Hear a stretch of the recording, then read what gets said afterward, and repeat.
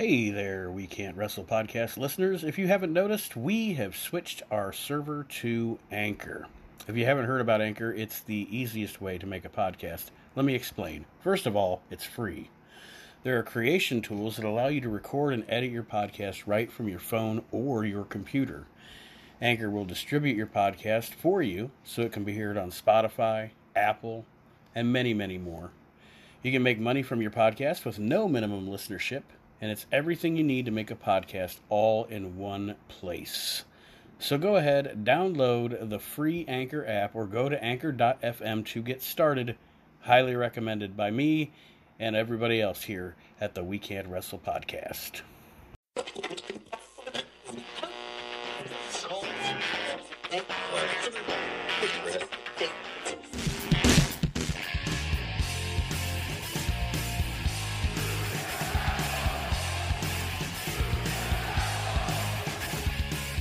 You're listening to the We Can't Wrestle podcast. Now it's time for our host, Nate Manson.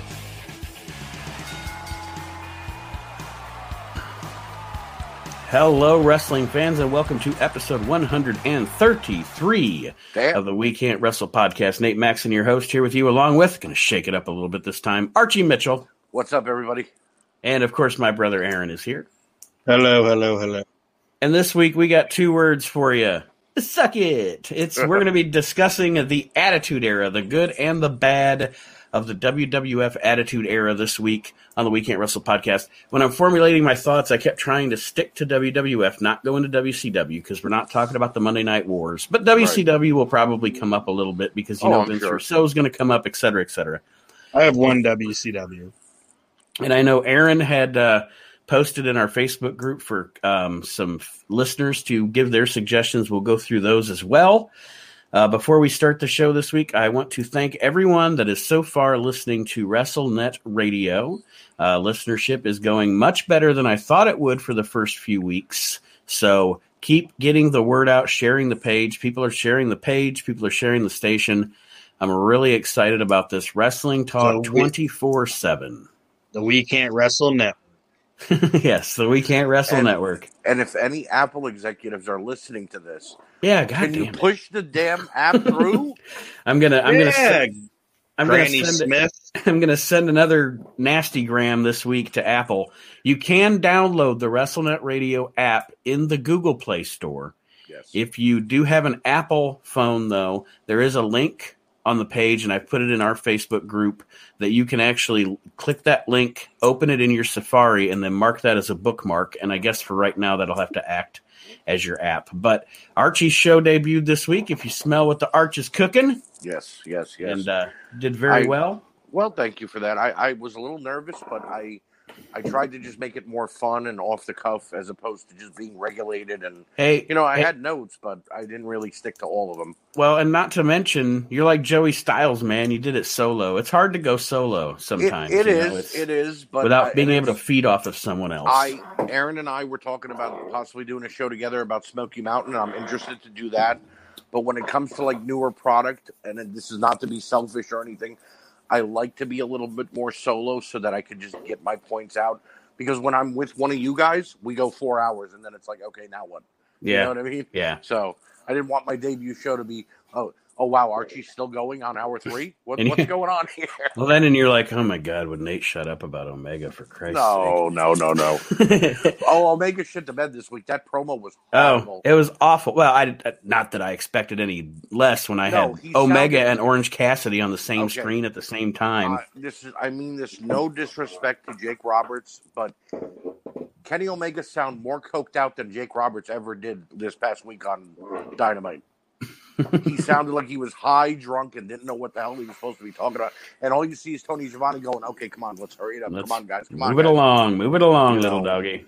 Ridiculous. Yeah. Well, I have a surprise for you guys before we start the Attitude Era talk. Oh. I have been trying to work. I've been thinking about working, or not thinking about, but every time I'm going to work this into the show, something happens, I forget about it, whatever.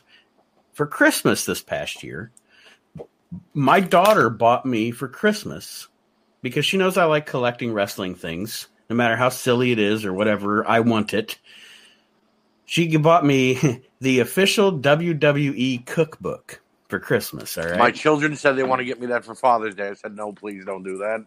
What I want to do right now is because some of these recipes or some of these dish names are punny, Punny, and I think you guys might get a kick out of some of them. So I'm gonna go through the cookbook here and read you some of these. I think some of them are gonna pop you. Okay. Are you ready, Aaron? Sure. This is fun. All right. You'll have a wrestler. If you can't see it, folks, but you'll have like a wrestler, and there's a theme. You know, this wrestler has a dish named after him or whatever. So in the breakfast, we have the Big Boss Ham steak donuts.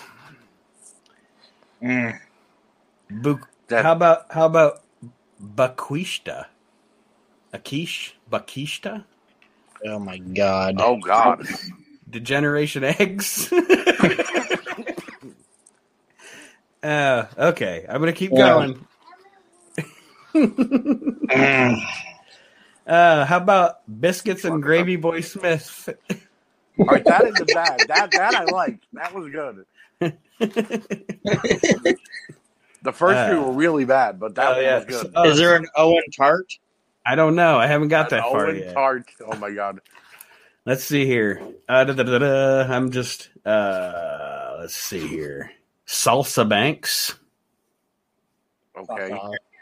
I'm gonna put some sound effects in this, like womp womp That womp. that womp. one was a little racist because she's Spanish. I think she's half Spanish, so that's kind of bad.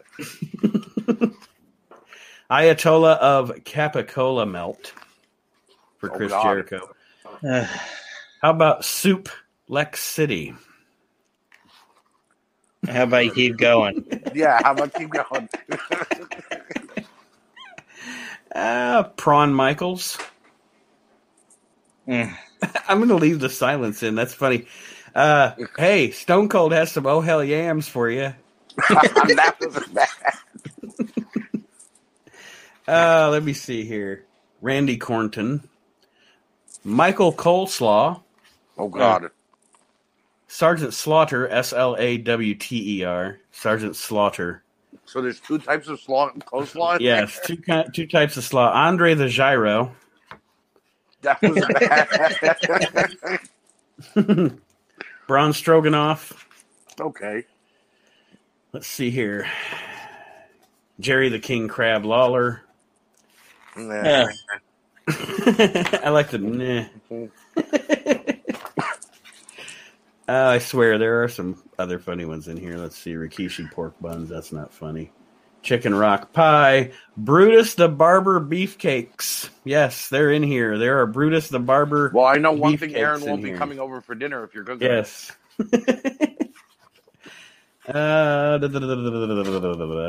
Let me see. Still going through here. Sorry.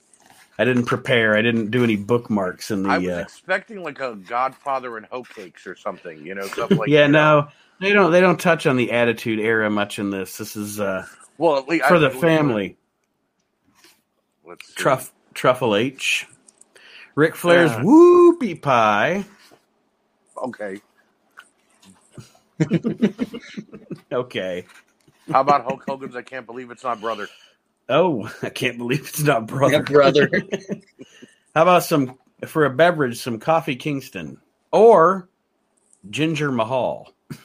I like both. Okay. I think that's all we got. All right. I had to go through some of them. I'm gonna text my wife tomorrow morning at like 6:30 a.m. Honey, can I get some coffee? Some coffee? She's gonna be like, "You motherfucker!" No. So I told my daughter at some point the cookbook is a part of the show. So I kept my promise as a father. Why no like Hercules? Why no like Hercules? Hercules.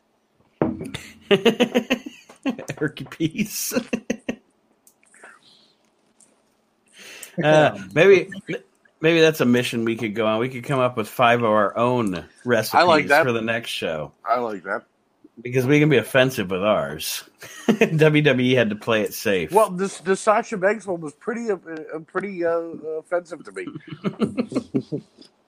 That was one of the ones I actually found that Degeneration Eggs. I don't know why that got me. It's so simple, but it's funny. All right, guys. we've done the haphazard punny humor there. Let's get into the WWF. How about a Barry Windham? Yeah, like a glazed ham with Barry Windham's name. Barry Windham, yeah. Yeah. A Paul Berry pie. oh yes. Bruno San Martino and meatballs. Not gay Bruno though. Yeah, gay Bruno likes meatballs. Not gay Bruno. let's not go back into that debauchery. No. That shit went off the rails. I feel bad because I'm the one that started it, and then it went from there, and then Chad just took it and ran with it.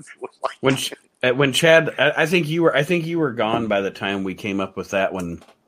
With the one, I think Chad came up with it, but Chad was like, after he listened to the episode, he said Barry Von Erich is gold, and I don't even remember the connotation of Barry Von Erich, but we were pretty bombed by the end of that. What about Mr. T-Bone? Mr. T-Bone, and a side of he loves his mama fries. No, that night we recorded, my sinuses were killing me, and I took a Claritin. And Nate, about 20 minutes later, I was in space. I was just like, "Woo!" You should have joined us because we were all in space by the time the show ended. I'm sure it would have been funny, but like I couldn't move. I don't know why Claritin does that to me. It makes me feel like I took like an Oxycontin or something. Anybody that hasn't listened to episode 132, go back and listen to it just to listen to the story that Chad tells about how King Kong Bundy broke his futon. Wow. King Kong Bundy broke his why do I want to keep saying tufon? What the fuck is a tufon, Nate? Anyway, futon. King Kong Bundy broke Chad's futon. All right. So wait a minute, Nate. I got one. Oh, Rakishi fondue. I got one. Go ahead. Meat.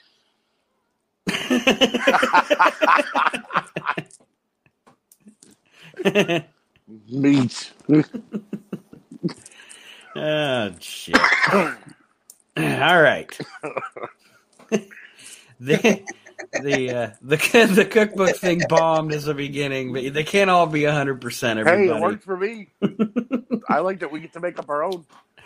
Talking about the Attitude Era here, when do you guys say the Attitude Era started? Because if you look, a lot of people think when did it officially start? No.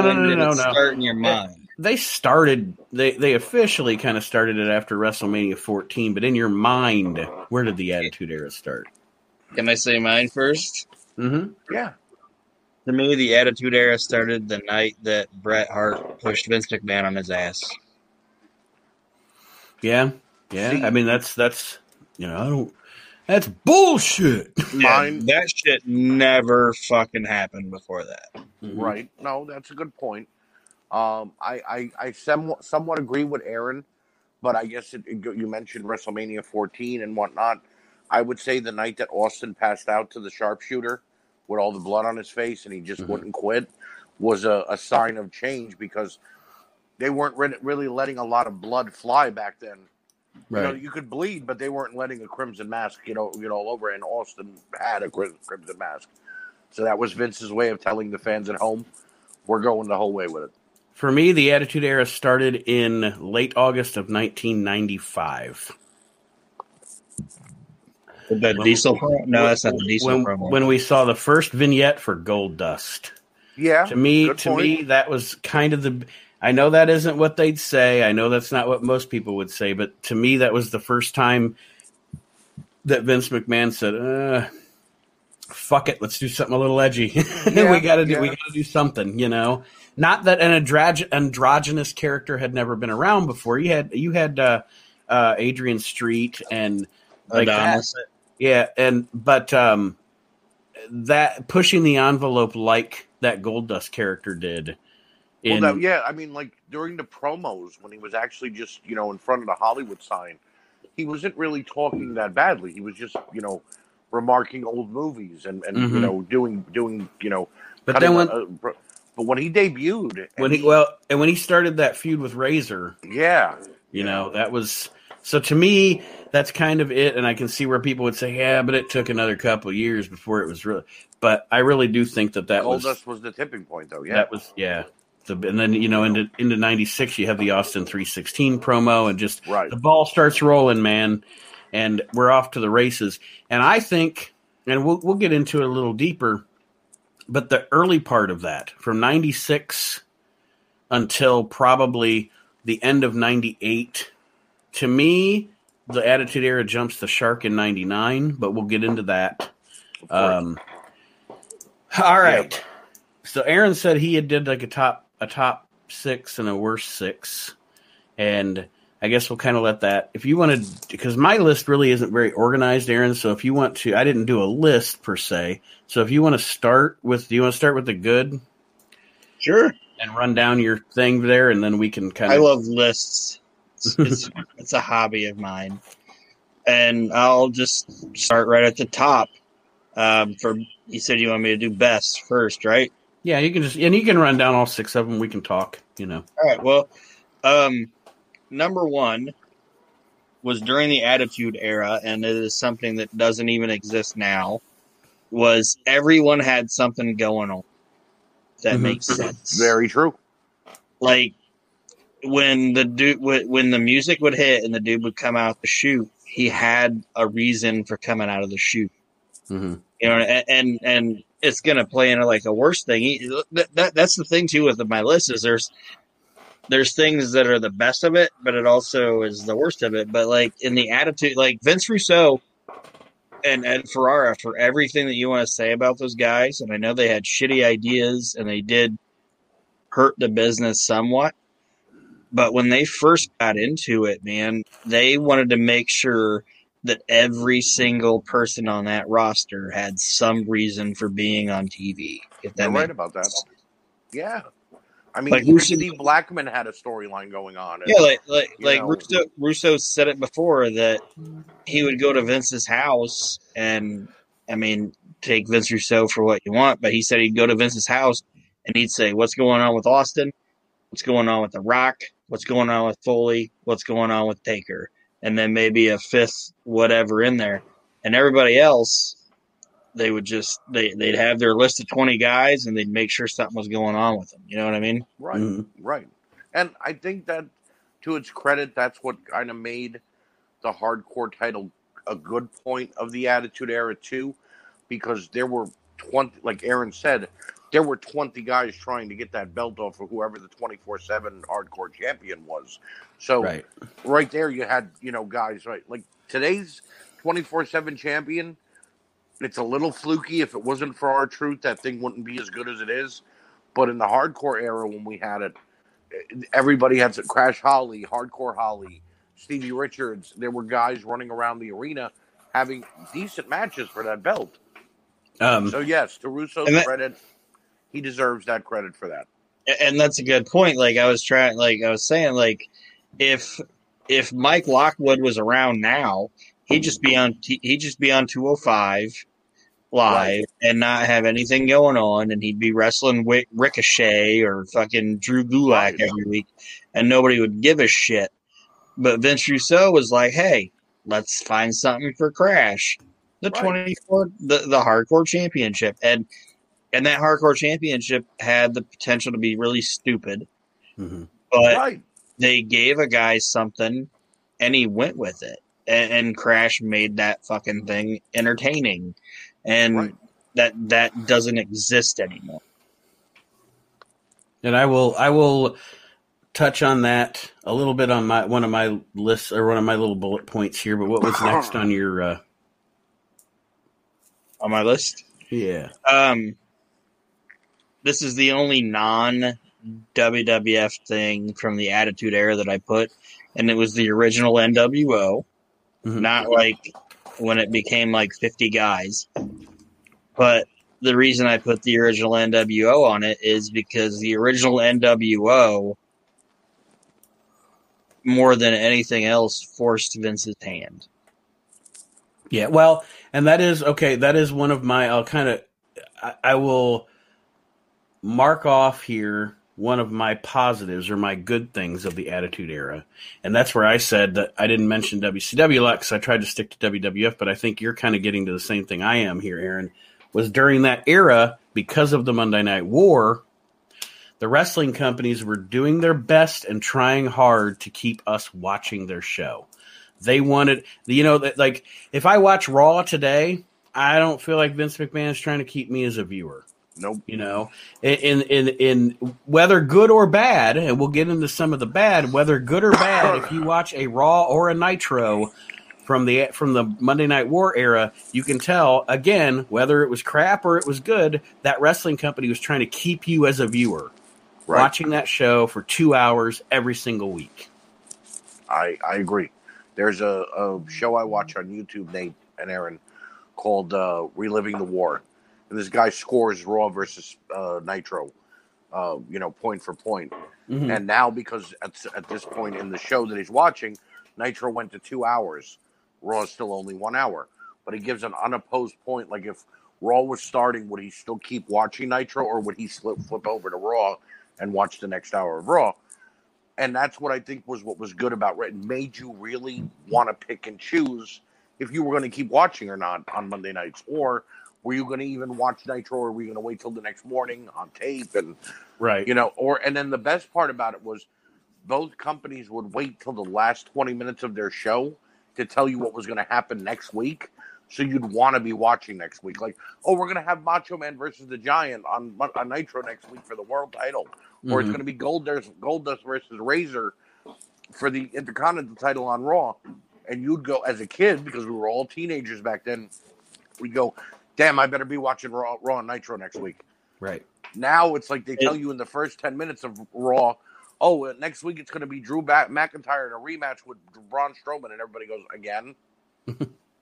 And see, the like, one of the reasons I put that on my list is because Eric Bischoff has said before that he was like, riding his wave, and these things are reversed, so I'm just prefacing that. Mm-hmm. But Bischoff said, like, he was riding his wave, and then they did the Tyson thing, and that made him go, whoa.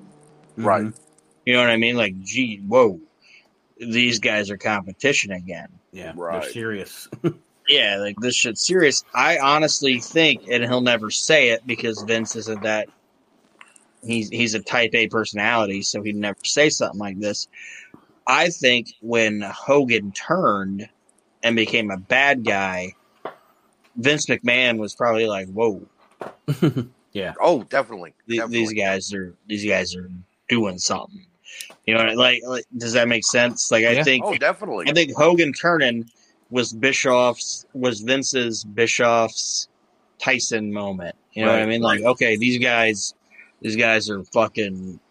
They're serious. Yeah, they're thinking outside the bun here. You know what I mean? Well, if you look at both companies, Vince felt that Hogan couldn't get over anymore. Hulkamania had run its course, so he let him go.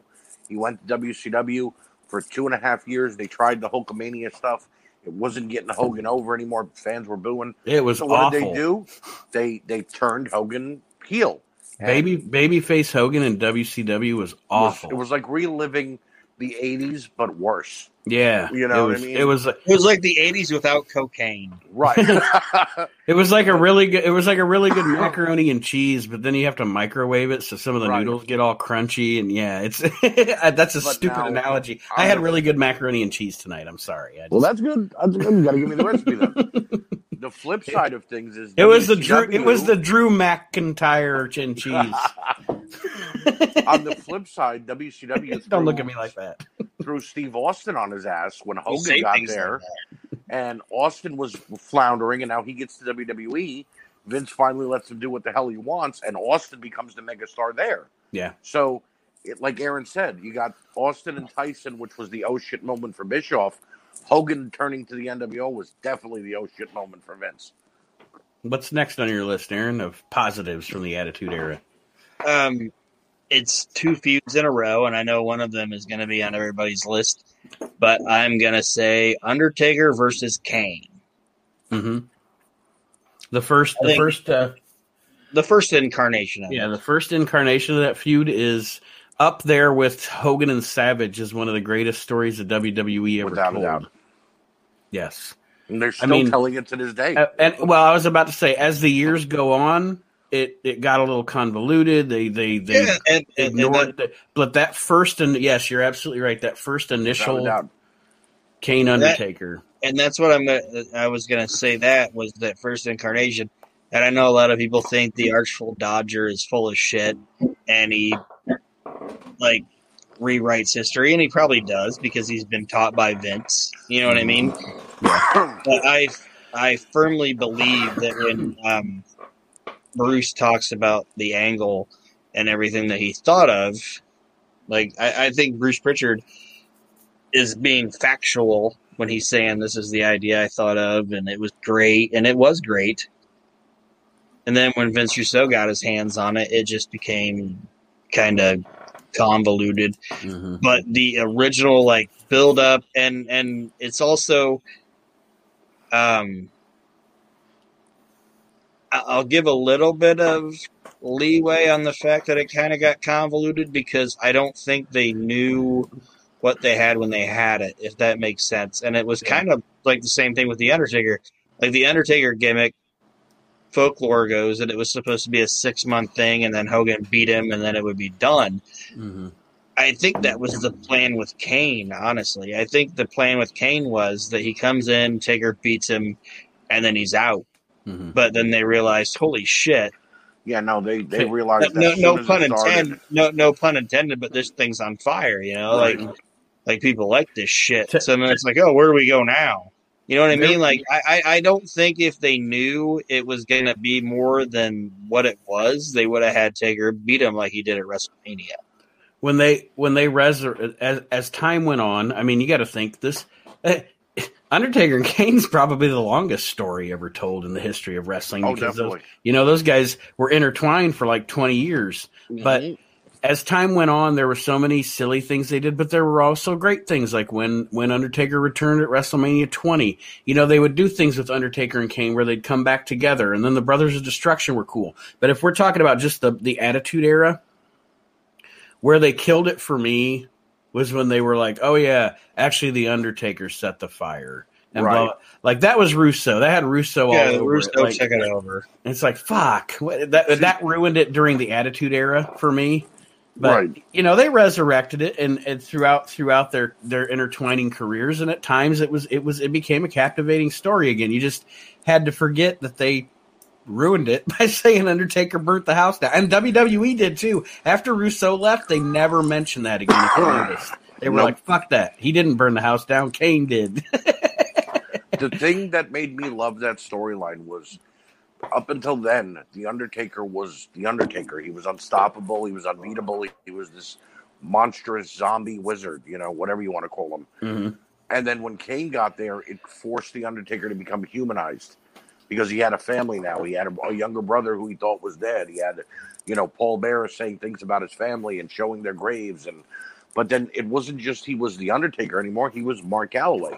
Mm-hmm. He actually became a real person. And then as time went on, like they always say, he kept making that character different every time, but for the better. Right. You know what I mean? Like if Kane never showed up, we might have just had Dead Man Undertaker for 30 some odd years. Mm-hmm. Where with Kane coming in, we got Biker Undertaker, we got Cowboy Undertaker, we got, back to being the regular Undertaker.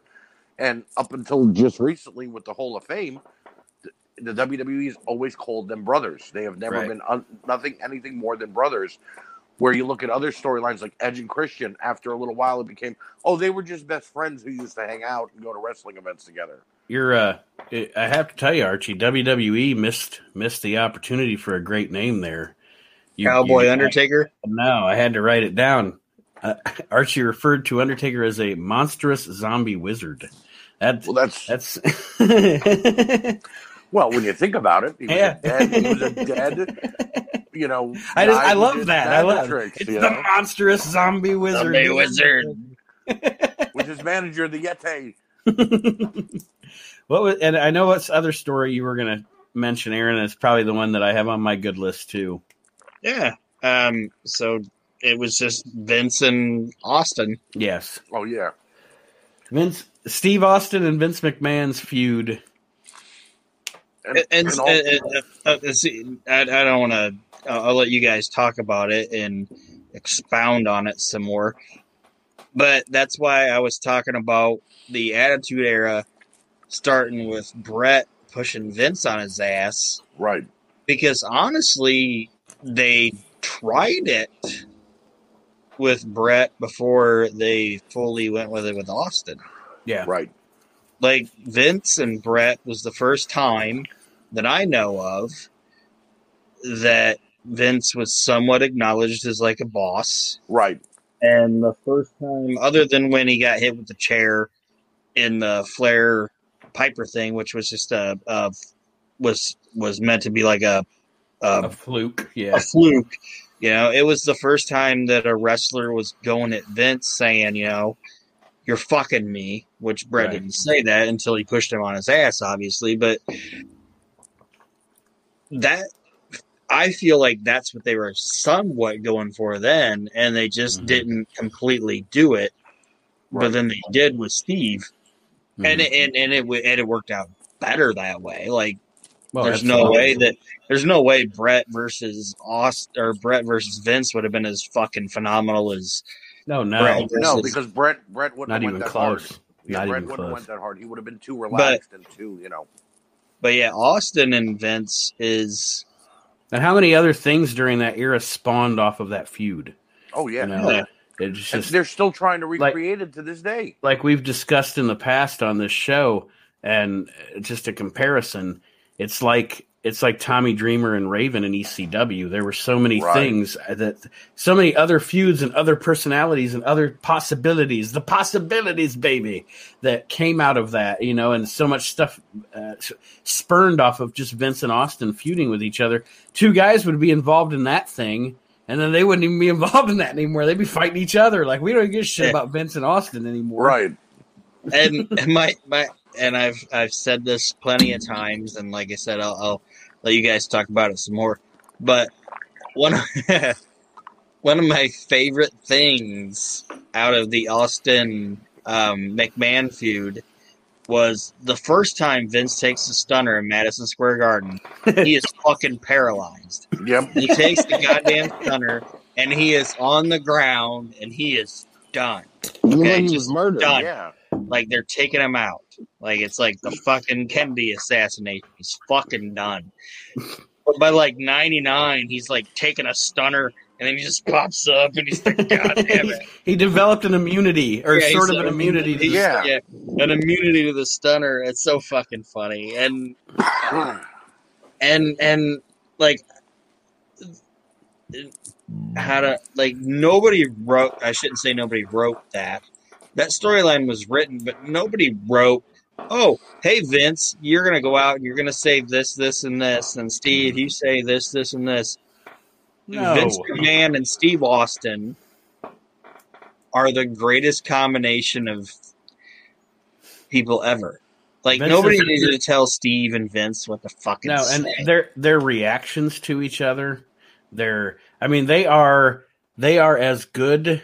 And I'll just say it. Those two, in the history of entertainment, those two are as good together as they're like Abbott and Costello, the Marx Brothers, Gene Wilder and Richard Pryor. You guys get what I'm saying? Like, these two guys. Oh, yeah, they work together perfectly. These two guys went together, like Forrest Gump would say, like peas and carrots. Like, they just. Peanut butter and jelly, man. Yes. They were meant to work together for over a year, 2-3 years. They were meant to intertwine. They were meant to work together. And then when it was all said and done, Steve stunned his entire fucking family. And that was like the best send off for the whole thing. It was fucking great.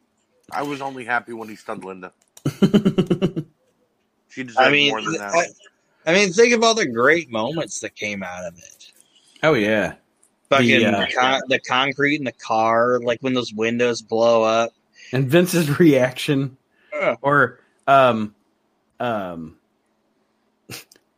just Austin going, "You ain't got the balls to fire me. I got balls the size of grapefruits, pal." Like, just And then it became when he kidnaps him.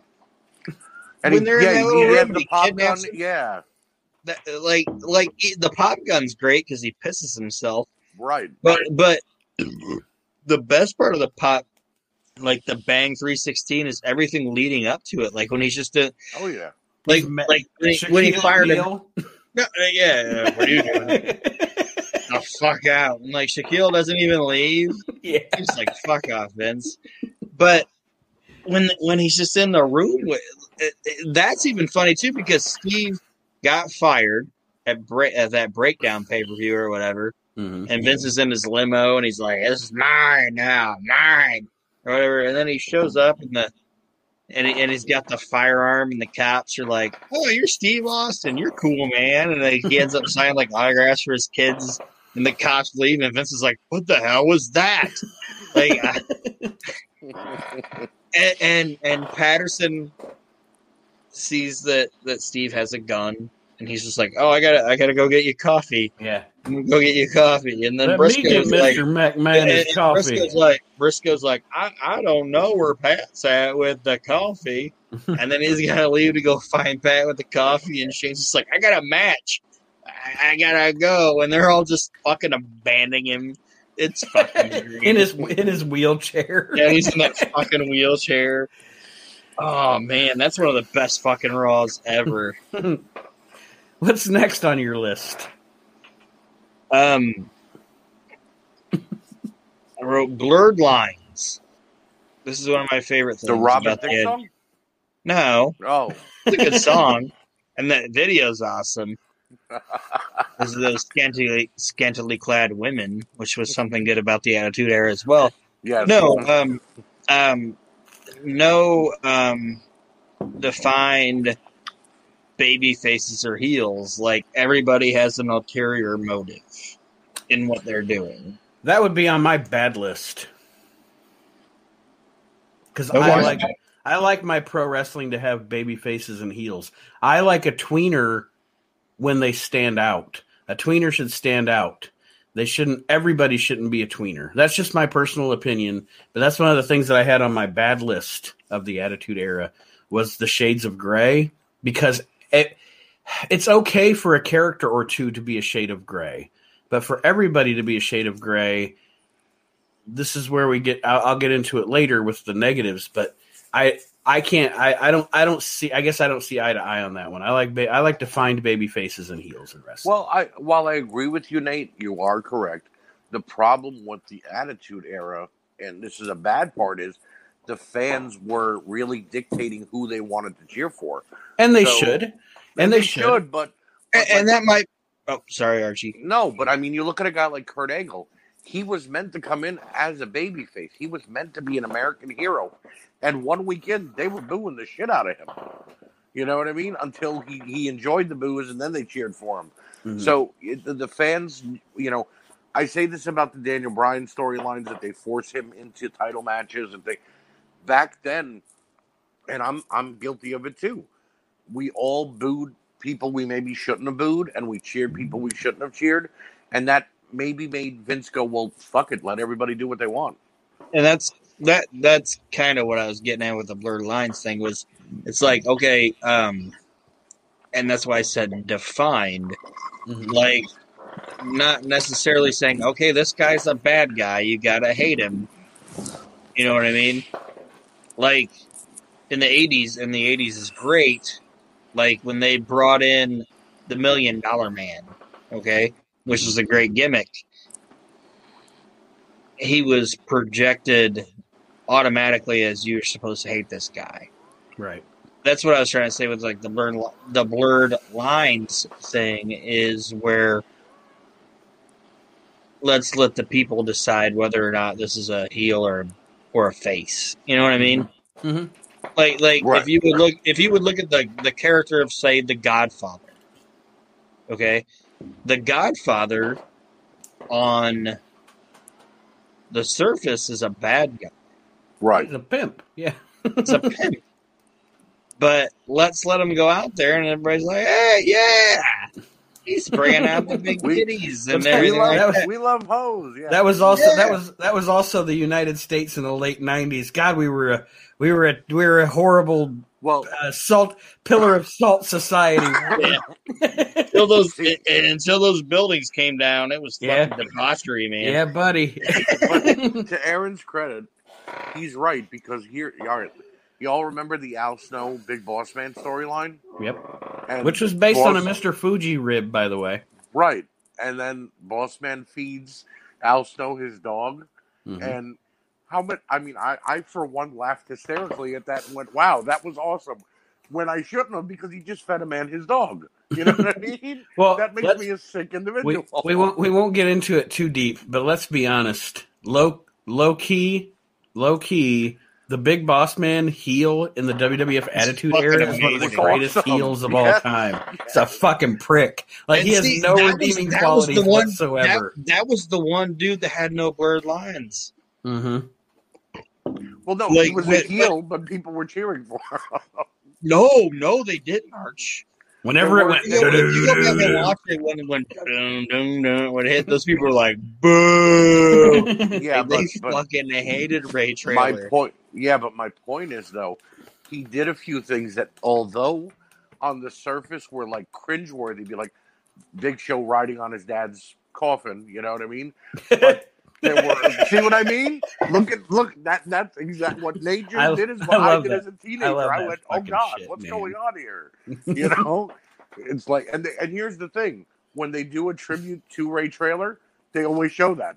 Like, Mhm. this is what his claim to fame. He made a guy ride off on his dad's coffin. You know what I mean? So, What was next on your list, Aaron? All right, this is my last best Okay. Attitude Era as the Three Faces of Foley. I will agree with that. That was a good burp, by the way. That was like a Mick Foley burp. Good job. Yeah, and you know what? And he's on this. I'll just go over one. One of the things that I have as one of the good things of the Attitude Era is the ascension of Austin, Rock, and Mick Foley. Agreed. So I'll just group it all together. But I'll say this: as far as Mick goes, at that time, and we talk about sometimes on the show how after he got his success and everything, yeah, Mick's a little full of himself. Whatever, he earned it. I mean, He's allowed fuck, to be- he earned yes, it. Exactly. What his ascension to main event status and being one of the top guys in the business is one of those things in wrestling. Like I always say, the thing that makes me smile the most in wrestling is to watch Eddie Guerrero, but to watch Mick Foley rise Agreed. is also something that makes me smile because did a guy ever work harder to get where he got? Right. In that era, I'm sure that fucking Harley Race worked super hard, but I'm just saying in that era of wrestling, to watch Mick rise up and become a main eventer against even the promoter that promoted him to the main event. When Vince McMahon first laid his eyes on that's Mick what I was Foley, gonna. That's like, what I was gonna say. where does this fat slob work into my plans? Right. That's what I was gonna say. Was he got, and people can say what they want to say about him. He got the biggest wrestling fan. He got over with the biggest wrestling fan in the world, Vince McMahon. He was the guy that should have never gotten over with Vince McMahon. Like if Vince, you're thinking about Vince McMahon told Jim Ross, "I'm going to let you hire Mick Foley so you can learn what it's like to be let down by people that you love." Mm-hmm. Right. And then Mick Foley got himself so over that Vince McMahon was like, "Holy fuck, where has this guy been?" Yeah. Right. And that's This the thing. flat ass, toothless Maniac. maniac is fucking fantastic. Right. Yes. And Look and we talked about Vince and Austin. How great was Mick and Vince together? it made Sacco. Yeah. It actually is the reason that he did the "This Is Your Life" with The Rock, because he brought that clown and all that to Vince first, and then reused it against with The Rock. So, yeah, it's what made the hardcore title, too. Vince gave it to Mankind. Mick Foley, to his credit, paid his dues for years before he even had to.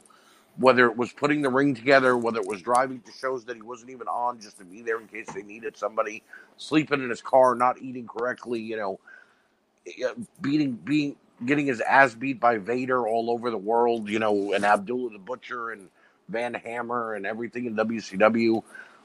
The torture he went through in ECW with Terry Funk and being burned. And then he gets to the WWF, and it's like he found the promised land. Mm-hmm. You know what I mean? It's like he was looking for the lost city of gold, and there it was. Because it all clicked.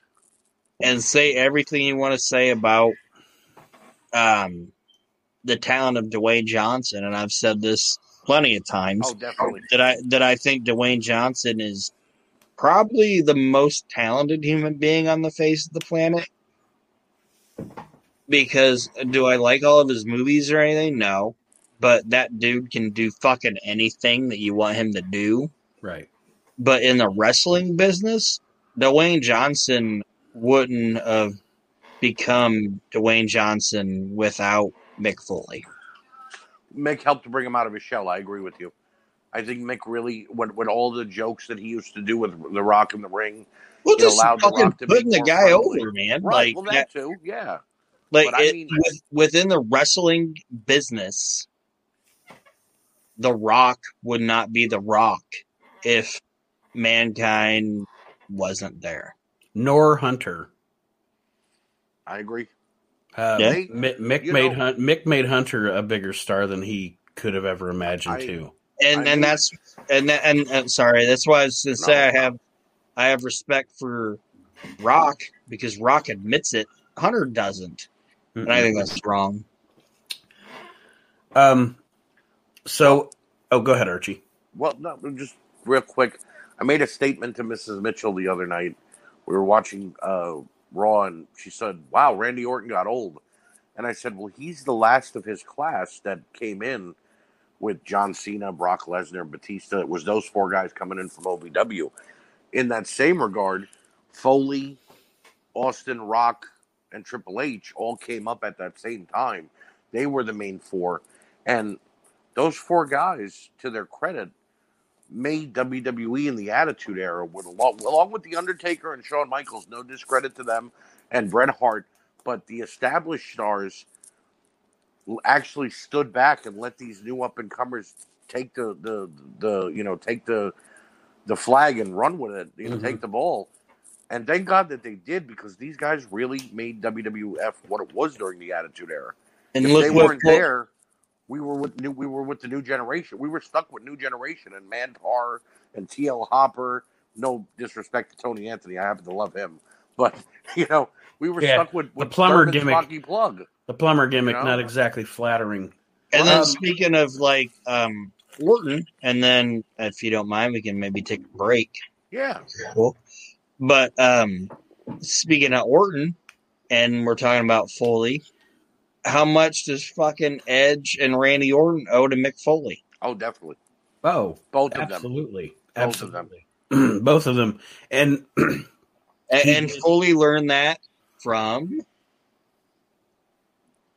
Terry Funk. Terry Funk, yes. Yeah, you know what I mean? Mm-hmm. I know we're getting into the weeds, but Foley is a guy that did he get full of his own shit for a little bit? Yeah. And that's fine. But Foley is a guy that doesn't, how do I want to say it? Like, yeah, he's like, I'm Mick Foley. I did this, this, and this. But he's not afraid to somewhat lose it to somebody else. That makes sense? Yeah. No, like Steve Austin isn't gonna. If you would ask Steve Austin tomorrow, hey, show up at this independent show and put this guy over, he ain't gonna do it. No. Mm-hmm. But you say, hey Mick, Brock Lesnar. Hey Mick, we got this guy that we want to do something with. Okay, I'll fucking lay down for him. Yeah, I don't give a shit. You know, that's how Terry Funk was. You know what I mean? Mhm. And Mick learned that from Terry Funk because Terry Funk was willing to do that for him, and that's, like I said, it's out in the weeds. But that's same with Foley. That, and also like the fucking Dude Love character was awesome, and face Dude Love was fun, but heel Dude Love was the coolest, man. Heel Dude Love was fucking great. Before we take a break, let me run down just real quick because I won't go into. I put the Ascension of Austin, Rock, and Mankind. We have dug into it. Austin McMahon. Sorry, my list was too long. I apologize. No, that's okay. I just have two because I had Austin, Rock, Mankind, their Ascension. Austin McMahon, yes. The promotions trying hard to keep fans was a great thing. So the two things, or actually, I guess the three things that I have that we can elaborate on just a little bit before we take our break, and then we'll come back with the negatives of the Attitude Era. The first thing that I have, not necessarily, and not that the later version was bad, but the original D-Generation X. Hunter, Sean, and Chyna. God damn, that was fun. And Rick Rude. And Rick Rude. That was fun television, especially for that time, because like we've mentioned a couple of times before, this was something that we as wrestling fans back then, like we'd never seen anybody push the envelope like this. And yes, did Hunter and Sean shit on the business? Yeah, Jim Cornette, they did. But you know what? 16, 17-year-old me was laughing my fucking ass off because that was fun, man. It was fun. Them playing strip poker in the middle of the match and fucking headbangers coming out. And they beat the headbangers up at the little poker table. I did not sleep with that young intern. And as a matter of fact, we were up all night. Yeah, that presidential address is gold. And saying, like, between the hours of 9 and 10, we won't say shit. Fuck. Damn. Ass. Fuck. Sean's like, God damn. I'm just like, watch your fucking mouth. And it's like, it was just, you know. Oh, fuck me. Jesus. Yeah. Or how about this? Nobody knows Canada like I knows Canada. When he's like got the Canadian flag up his nose. Brett even said that in that fucking sit down they did with Jim Ross. Brett was like, dude, they'll forgive you for screwing me in Canada, but they'll never forgive you for humping that flag.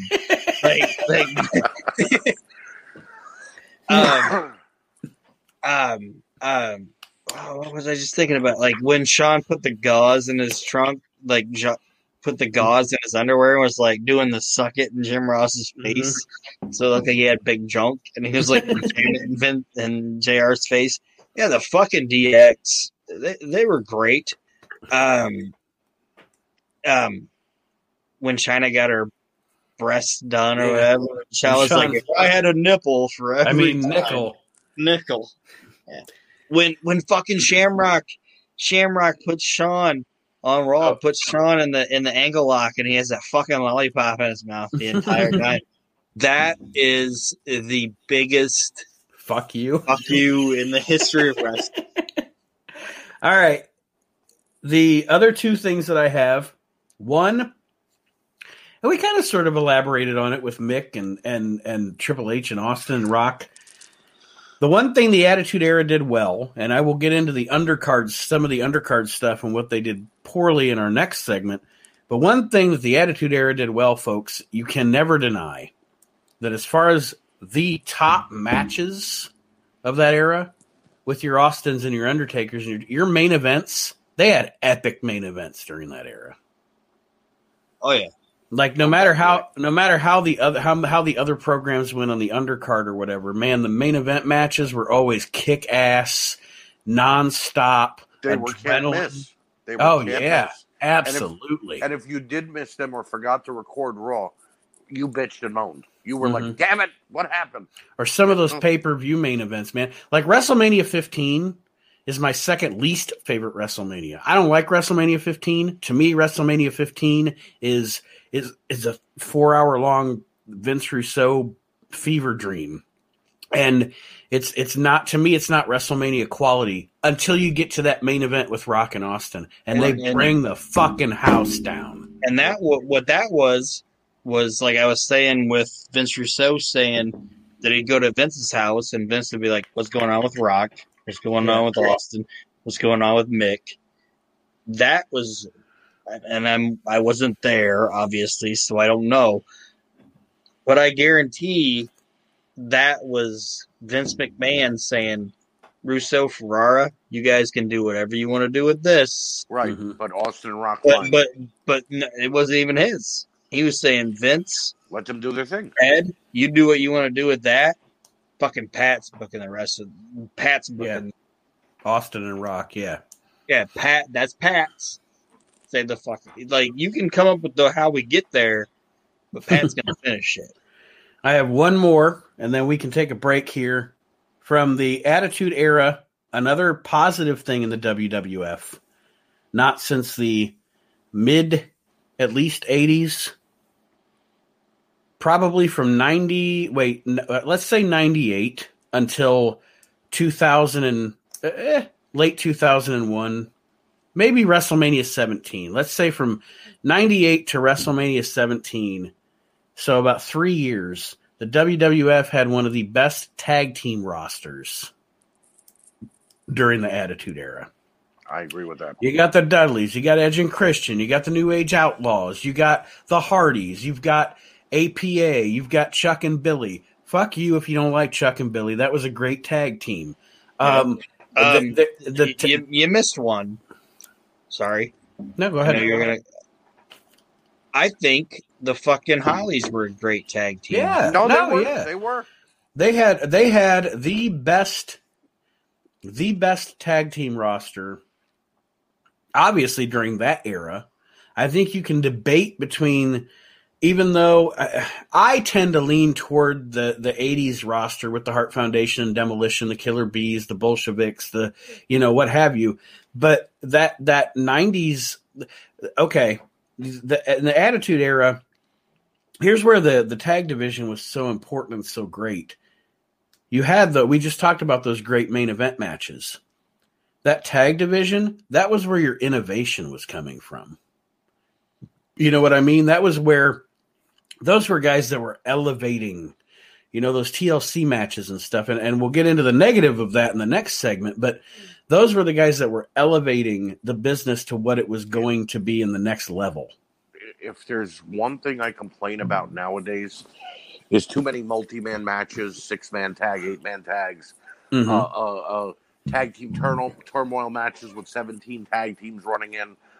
In the Attitude Era, it was a little more acceptable because you had good tag teams, and these matches would actually go 30 or 40 minutes because they allowed these guys to actually wrestle. And they weren't on the weekly TV, and there weren't 4 on every card. Right, exactly. And it was to get to a number one contenders match, not just because Drake Maverick pissed off the AOP. You know what I mean? Nowadays, it's not the same. Back then, it was, the Hollies want to be number one contender, but like you said, the Acolytes say they're going to be number one contender. But guess what? The Hardys won the TLC match, so they're going to. So, throw them all in one match. Let's see what happens. Right. Yeah. And here comes Teddy Long. But at least it made sense. There was continuity, and when they would get the number one contender, the other tag teams would fall in line, and then they would go after the belts afterwards. You didn't need another one the very next month and go, okay, now we need another number one contender. You had a number 1, number 2, number 5, number 7 contender. Exactly. Nowadays, it's like every week is, we need a new number one contender. We'll put 5 guys in a match. Let's see what happens. Why? Aaron, anything from you on the tag division before we take a break? No, I agree with you guys. All right. Well, we will take our break here on the show. And when we return, we'll talk about the negatives of the Attitude Era here on the We Can't Wrestle podcast. We'll be right back after this. Woo! Well. You can't wrestle. So what did you do? You went out there and you started a podcast. You got that right. Ladies and gentlemen, you're listening to the We Can't Wrestle podcast. And I am Brian Pillman Jr. the We Can't Wrestle podcast is a podcast about wrestling and a bunch of guys that don't know how to do it.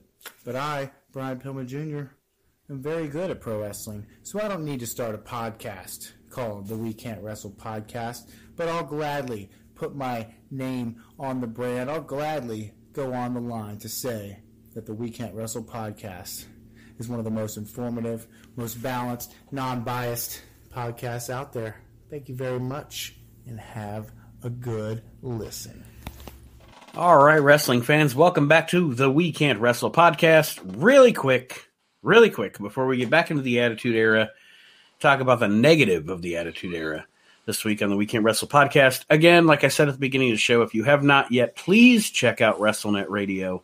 There are, and we are one of them, we are two of them, we are three of them. There are millions of wrestling podcasts out there. Everybody's got a wrestling. Every schlub in his basement with a microphone and a computer has a wrestling podcast. Now, will I say that they're better than this one? Probably not.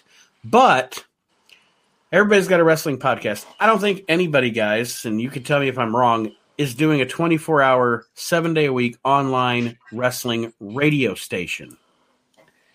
So, that being said, check out WrestleNet Radio. The Facebook page is live, and you can download the app in the Google Play Store.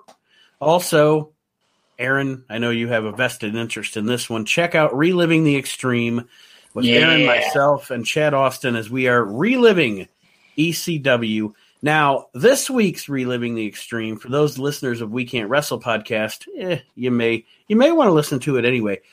Aaron, here's what I've decided to do, because we're taking a 2-week hiatus from actually doing show reviews, as Aaron and I have both had some things in our shoot jobs going on the past week or so. And on May 16th, and by the way, Mazel Tov, Chad Austin will be getting married. So congratulations, Chad. We are taking a couple weeks off from doing reviews, but there will be shows. Now, this week's show is going to be the hour from last week's We Can't Wrestle podcast, where Aaron asked Chad and I questions. Because it was off the rails, it was funny, it was the three of us doing what we do, so that will be featured. So if you want to re-listen to that hour of last time around's We Can't Wrestle podcast, you can. For the listeners of the Reliving the Extreme that don't listen to their show, that'll be fun for them. Next week, and this is why it's next week, because I have to do some editing on this, I'm actually going to take some of our pre- and post-show conversations that we have and edit them up so you can hear some of the fun conversation we have off the air. For reliving. Oh, yeah, I'm going to edit because there are some things that do not need to be heard by the public. Nate will be thrown off the air. Don't do that. So that'll be something. It's because of all of Nate's racist, anti-Semitic comments that he says. Mark for edit. All right. And also, now I have a bone to pick with you, though. Mm-hmm. You said that there's somebody doing a podcast in their basement. I do mine in my attic, okay? That's all right. And of course, we would be remiss. You should call your show The Diary of Archie Mitchell. No. No. It would sound better, The Diarrhea of the Mouth of Archie Mitchell. Oh, frankly, I don't think we could do that one. But Archie also is along with me, an admin in the Asylum. Check out the asylumwrestlingstore.com. Big shows coming up. Lita Kelly this week. Yes, Kelly. Lita is coming up in the virtual asylum. Eric Bischoff. Lots of big name talent coming to the virtual asylum in the next few. Also, Kurt Angle is coming up. Yes, he is. Freaking Angle, people. You can meet Kurt Angle. And there's been rumor that he might do this meet and greet with a broken freaking neck. So you never know. And you can also purchase Cella toys on there, which I'm very excited about because I actually just put the order in. I told David on Maximum Gold this week. I put the order in last week for my Dynamite Kid figure. I got Dynamite the night it came out, and I got Hayabusa the night it came out. So I'm very much looking forward to Bull Nakano because I'm a big Bull Nakano fan, and there was never a female Hasbro. They never made a female Hasbro. I agree. But my problem with it is, see, I probably won't get that one, Nate. To me, it looks like a Scott Steiner or a Mr. Perfect body with Bull Nakano's head on it. And I'm not saying Wasn't that Bull Nakano? I'm not saying that Bull Nakano had, she was muscular, she was a big woman, but I think they could have went a little more feminine with it because she did have some feminine features. I don't know. And for the first female figure, I maybe would have liked a Miss Elizabeth or a Sherry. I'm just gonna. Me. Are you saying they should have put it like on like a Bam Bam Bigelow? No, I'm gonna buy the Bull because I'm a fanboy. I really like Bull Nakano. Oh, I love Bull Nakano. Nakano. I like Bull Nakano. All right, Attitude Era. We are going to get to the nitty gritty of the negative of the Attitude Era, and once again, Aaron, in this segment, I will let your list guide us, and I'll knock stuff off of mine if I have bullet points that match yours or elaborate, etc., etc., etc. Okay. Before that, I'm sorry. I was just gonna say I didn't know I was fucking this dog on this situation. It was like your topic. We're just holding it. We're just holding the head this time. But okay. Do you want me to go through really quick the people that commented on your post? You want to? On Facebook? Let's give the audience some participation. Your show, bro. You got two. Yes, you snagged two on this one. Nathan Roberts says the invasion angle. Nathan, you couldn't be more right. What a mismanaged deal that was. Yeah. During the Attitude Era. Yeah, and that was kind of the end of the Attitude Era, honestly. That's what killed it. It could have continued it, but they didn't. So that would be on the worst. Ryan Damon had a couple of comments. He said best Austin versus McMahon, which we discussed. And he said worst Austin saying what? That was fun at first. And it got tired. And to this day, when I hear a crowd do the what chant, I cringe. Because it makes me want, and I know we haven't had crowds in the last year, but I'm talking about, past a year ago. Because that would make me wonder, does anybody know what they're actually chanting what for? Yeah, you know what I mean? Or are they just doing what they're told? And then he also popped me on this one. Ryan, you popped me on this one, Ryan Damon. He did say one of the worst was 3-minute matches, which that, I have kind of sort of have some of that on my list. But the one that popped me was he said best 3-minute test matches. So good on you, Ryan, for popping. That hideous big boot. Yeah. All right, Aaron, go ahead. Lead us through this. All right. Worst things that came out of the Attitude Era. Multiple title changes. Yes. I will agree with that. Yeah, titles lost their luster during the Attitude Era. I would say, to be honest, and we're just talking WWF here because we're just talking WWF Attitude Era, the only title to me that did not lose its luster for some reason during that era, even though it changed more often than it had before, was the WWF World title. Like, that still always felt very important. And again, that goes back to what we were talking about earlier about the main event matches being bomb and killer and awesome. Right. And having such a stacked roster, it made sense that the title changed hands. As a guy that prides myself on and Aaron knows this, as especially a WWF knowledge kind of historian, being able to say, on this pay-per-view or this Raw or whatever this happened, even I lose track of that fucking Intercontinental title during the Attitude. Oh, God. I'm like, Oh, God. I think it was Val, then the Godfather, right? Then Harvey Whippleman. I'm not sure. What the fuck is going on? But yeah. Whoever's idea it was to put the Intercontinental title on Road Dogg Jesse James and the Hardcore title on Billy Gunn at the same time. Ass backwards. Shame on them. And there you go for WrestleMania 15. But yes, I totally agree. Too many title changes during the Attitude Era. Wasn't there a night where a title changed hands 3 times? Probably. It's a prop, bro. It's a prop, bro. Yeah. Poor Pat Patterson fought for it in Puerto Rico, or where was it? Was it Puerto Rico? Rio de Rio Janeiro. de Janeiro. Rio de Janeiro. Yes. I'm sorry. Pat Patterson went to Puerto Rico for other reasons, Archie. Yes, that's true. That's true. And you don't even want to know why he went to Thailand. Oh my! No, well, because of the Lady never mind. boys. I won't even go into Banana. Remember the movie The Hangover Part 2? You don't even want to know what Pat Patterson went into in Thailand. Well, I heard he's the reason they called it Bangkok. Oh. All right, we'll move along. Yeah, we'll go on now. Thank you, Ryan, and thank you, Nathan, for your contributing Absolutely. to the And show. Thank you, guys. Can you imagine a plane ride with Jim Barnett and Pat Patterson to Thailand? Oh God. And thank you, Ryan. Talk and about Nathan. a baloney blowout. Thank you, Ryan and Nathan, for being loyal listeners of the show. I know those guys listen on a regular basis, and we appreciate you guys for your interaction. And we're sorry that you had to hear. Oh, I'm sure they loved it. They're going to listen to it and be like, okay, good. They said something crazy because of what we brought up. Because if I remember correctly, it was Nathan Roberts that made us watch that WCW Nitro that spurned it's New York rules, bro. I think it might have been. I believe so, but I'm not sure. What do you got next, Aaron?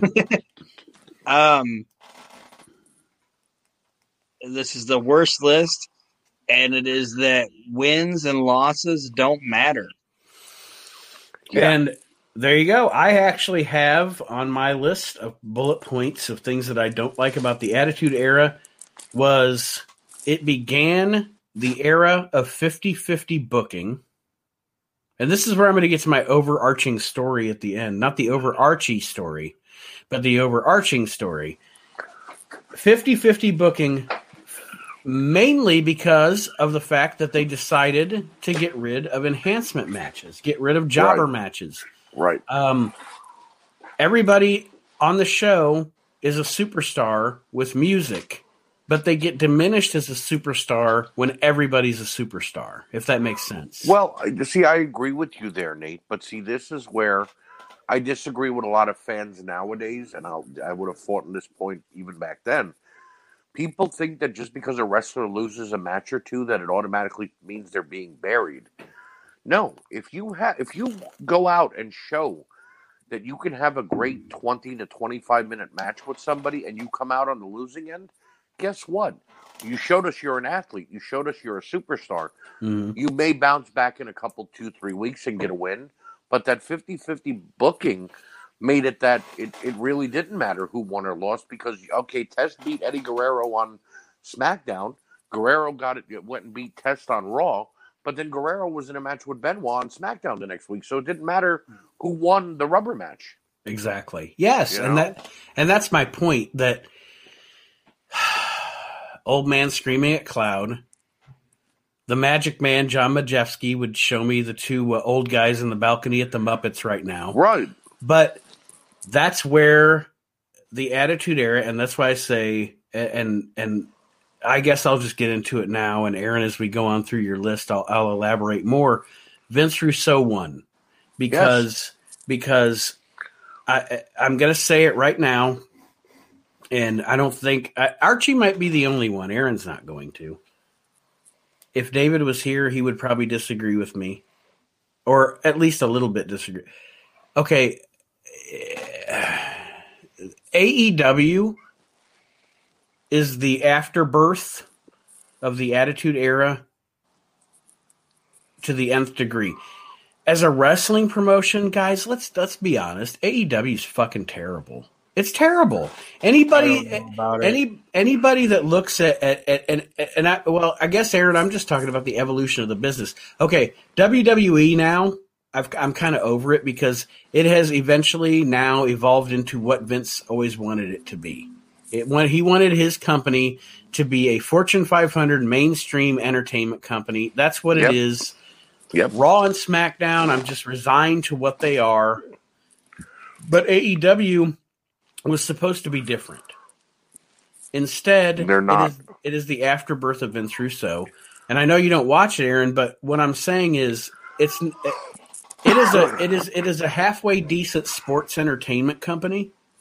But anybody that could look me in the face and tell me that AEW is a good wrestling company, No.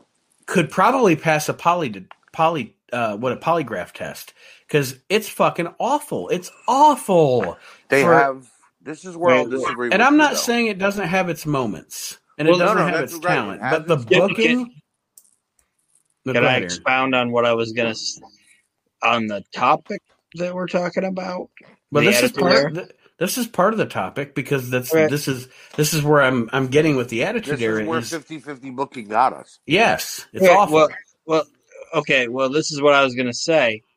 Like, now, okay, I don't know all the players of the game, but who's the WWE champion is who? Bobby Lashley? Yes, Lashley on Raw and Roman. Roman on SmackDown. Yeah, almost All right, forgot. let's just use Bobby Lashley.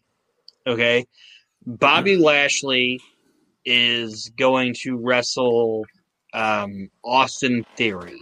Mhm. Right. Those are two people I know. Right. Austin Theory is going to wrestle Bobby Lashley for the WWF Championship on Raw this week. That could be a thing, right? Right. Okay. Imagine if you said, hey, on WWF's Saturday night's main event, Hulk Hogan is going to defend the WWF Championship against Barry Horowitz. Would you guys believe it? No. No, Because no, Barry I would not. Horowitz is a fucking loser, right? Well, not only that was not an enhancement talent that Hogan had to ever go through, so they wouldn't have ever. But yeah. just listen. Yeah, he's a loser. But then you say, hey, on WWF Saturday night's main event, Hulk Hogan, mind you, it's Saturday night's main event. It's not a pay-per-view. Hulk Hogan is going to defend the WWF Championship against Haku. and I Yes. can believe that because You can believe that because- because Haku had fucking victories on WWF superstars over people like Barry Horowitz and Dwayne Gill and Israel Russell Mata. Brooks. Yeah. Is what I'm saying makes sense? Is what I'm saying? You're saying the exact same thing we were saying. It's when everybody's a superstar, Nobody everybody matters. and everybody can't be a superstar. You can have people rise above.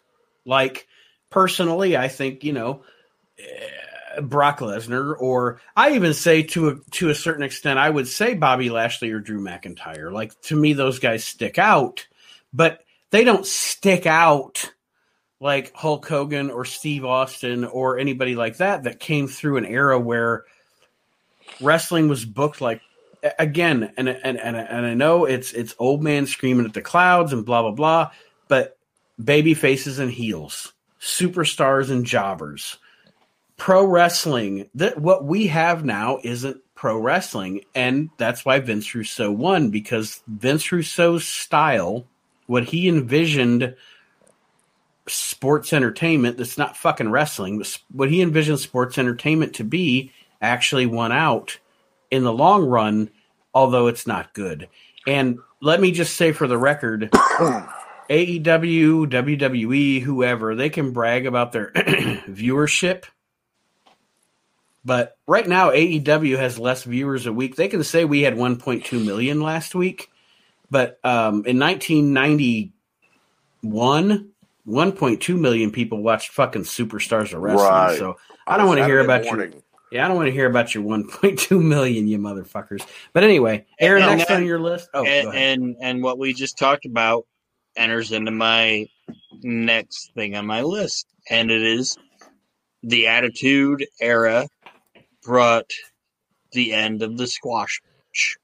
Yep, and that's what I just said. Yeah, absolutely. Right, unless they're getting over a monster like Braun Strowman, or when Ryback was coming in, their squash matches were gone. I mean, unless they wanted Scotty 2 Hotty to lose to, like Prince Albert, then it was a squash match because Well, it and was 2 minutes long. That wasn't even a squash match because they both had an entrance. I'm talking about like no, I know Bob what you Cook. mean. I'm Right. talking about like Bob Cook and Rip Rogers. Not, I know Nate's gonna laugh because I said Rip Rogers, but you know what I'm saying. Like No, I get what you're these guys saying. stand like Rip Rogers and Bob Cook. Those guys are carpenters. Yeah. You know what I mean? Like Right. they're gonna lose, but they're gonna make the guy that's supposed to be the guy look fan-fucking-tastic. Oh, of course. Like if you don't have a Bob Cook out there with fucking Marcus Alexander goddamn Bagwell, Bagwell would be Marcus Bagwell. You know what I mean? We talked about the positive things of the Attitude Era in the first segment, and folks, speaking of enhancement talent and how they can not only carpenters, but also it gave those guys a chance to learn how to work that might rise up. Like what is one of the more famous enhancement matches ever was when the British Bulldogs were in a tag team match against, was it Les Thornton? Yeah, teaming with Mick Foley. Mick Foley. Yeah, Mick Foley, fucking Dynamite Kid, almost took his fucking head off in that match. But you know what? A guy like Mick Foley learns something from that match. You go out, and you know what? For the first few years of your career, pal, you're probably going to lose. That's why. Let's run through some names here. Mason Ryan. Right. Give me some other ones. These guys that literally never had that experience. Like they were like 6 months in the business and they're on Monday Night Raw in a main event angle. You know, I'm just saying, like, as Tyler Rex. What about Wade Barrett? Wade Barrett didn't have any exposure to. Now, don't you shit on the good goddamn name of Wade Barrett. No. Yeah, Wade Barrett. No. I'm afraid I've got some bad news I for happen to you, love Wade Archie Barrett, and I Mitchell. think he is a fantastic commentator now. But they gave that young man way too much success too fast. Then they let him get shit on by John Cena and Randy Orton that he decided, you know what? I don't like this business anymore as a wrestler. I'm going to step out. So because they didn't let him go through enhancement talent and beat up jobbers for at least the first 2 or 3 months, and they had him immediately attacking John Cena on Raw with no end game planned, it cost him his career. And now he's a great commentator. I'm happy he's on NXT. I'm happy he was in the NWA for a little bit. But we missed out on a guy that could have been a world champion because Vince McMahon decided, you know what? We're going to let him get in there with the main eventers really quick. But then, you know what? John Cena's got to win. Randy Orton's got to win. The Undertaker's got to destroy him. You know what I mean? And I love The Undertaker, but he beat Bray Wyatt for no reason after losing to Brock Lesnar at WrestleMania. Why couldn't he put Bray Wyatt over? Another victim of that 50-50 booking. Another victim of that 50-50 booking is Dolph Ziggler. Yes. Win one, lose one. And Aaron, you tell me if you think I'm wrong, but if you would have dropped Dolph, if he was not a baby, but if you would have dropped Dolph into say WCW in 1992, that guy would have been Dangerous Alliance, a fucking superstar. He would have been stunning Steve Austin, yeah. You know what I mean? Like, but because of 50-50 booking, he's been one of the most consistently best workers in the WWE for almost 20 years, but he's been booked into oblivion. Like it's almost sad. Like he's this fantastic talent that has been booked into oblivion, and he'll never achieve name status that he deserves. And also, on how do I want to say this? Like, it's like, yeah, that happened to Dolph Ziggler, but Dolph Ziggler, when I was reading some stuff, he's like in the top 10 most paid guys in that company. Yeah. You know, so it's like, why would he complain about it? And I'm not, and that's what I'm getting at. It's like, that is now, like, professional wrestlers now, I should say sports entertainers now, aren't more worried about their push. They're just worried about the amount of money they make. Does that make Right. I don't Yeah. know. Well, no, I don't wanna get I into- agree. I agree. But you look at a guy like Dolph Ziggler. Right now, they're setting him up to lose to Dominic and Rey Mysterio. Let's be honest. With what's been going on SmackDown, he is losing. Him and Bobby Roode lose every singles match or tag match to Dominic and Rey, and because they want to get the belts on the first father and son tag team of the modern era. In the same regard, though, if Dolph would have been in the Attitude Era, he probably would have been a pretty decent main eventer. You know, he wouldn't have been world champion 17 times. And see, that's okay. That's I got my thought back. Like, if you were talking about Dolph Ziggler, and he's booked this way, booked that way, but he looks at, okay, I'm making this amount of money, because where the fuck else is Dolph Ziggler gonna go? Well, right. You know what He's I mean? not going to go to Impact. So, and he's so not gonna Vince McMahon looks at it as, this guy is happy because he's making this amount of money. Well, Dolph And has Dolph threatened to Ziggler's quit, though, looking a at couple it, times. and Dolph Ziggler's looking at it as, I'm making this amount of money, I'm cool, you know? Whereas somebody like a Randy Savage, I'm not saying Dolph Ziggler's on Randy Savage's level, I'm just saying this, Randy Savage would look, and this is where the wins, loss don't matter, Randy Savage, in his era, would look at, I'm losing every week on TV, okay? Eventually, this company is going to have no use for me anymore, Right. and I'm going to have to go somewhere else, and that company is going to look at me as, you're the guy that lost every week on TV. Well, The fuck are we going to do with you? See, Does that make sense? No, I agree Yeah. with you 100%. I recently listened to a shoot interview with one of the guys that, I forgot who it was someone who got fired during the whole COVID crisis where they laid off 40 people. And he said, the problem with the WWE is, if you ask for your release and they grant it to you, you have to put in a 1-month notice before you can leave, you know. And for that 1 month, they're going to job you out on television, hoping that you lose all credibility when you go to work to another company so that you won't make the same money, hoping you'll only sign a 1-year deal there and then come back to the WWE. People who haven't had that happen to them are guys like Drew McIntyre and Bobby Lashley, who are the main eventers on Raw right now. They both went to Impact after being in the independent scene for a little while. They made their money. They got bigger names. They became, bigger in other companies. And then Vince had to pay them more when they wanted to come back. So, Next, Aaron, on your list.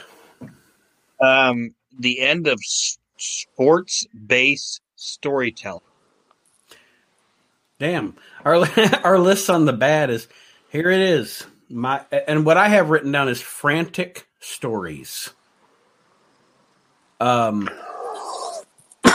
expound what you mean by that. I need to. Frantic Well, okay. storytelling. Oh, go ahead, Aaron. Well, I was just gonna say, like, the Attitude Era ended the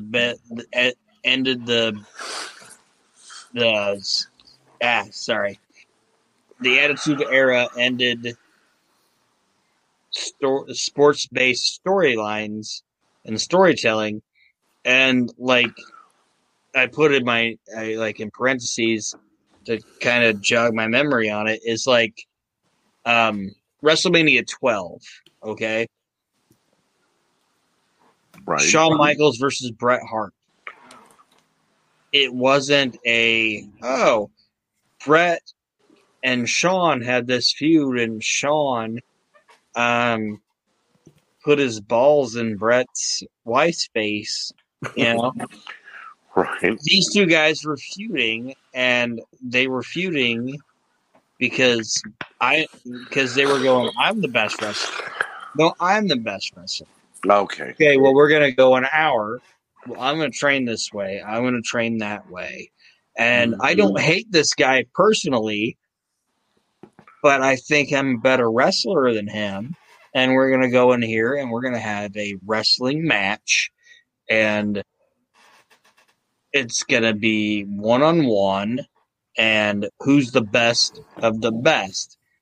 It wasn't like, okay, I'm gonna hit this guy in the face with a chair, which is exciting. Don't get me wrong, but Right. but that's what I'm getting at is that when the Attitude Era, like Apex, it wasn't about that. If that makes sense, I didn't want to. I agree, and I guess this comes back to my AEW is the afterbirth of the Attitude Era, because when I write frantic stories, I am.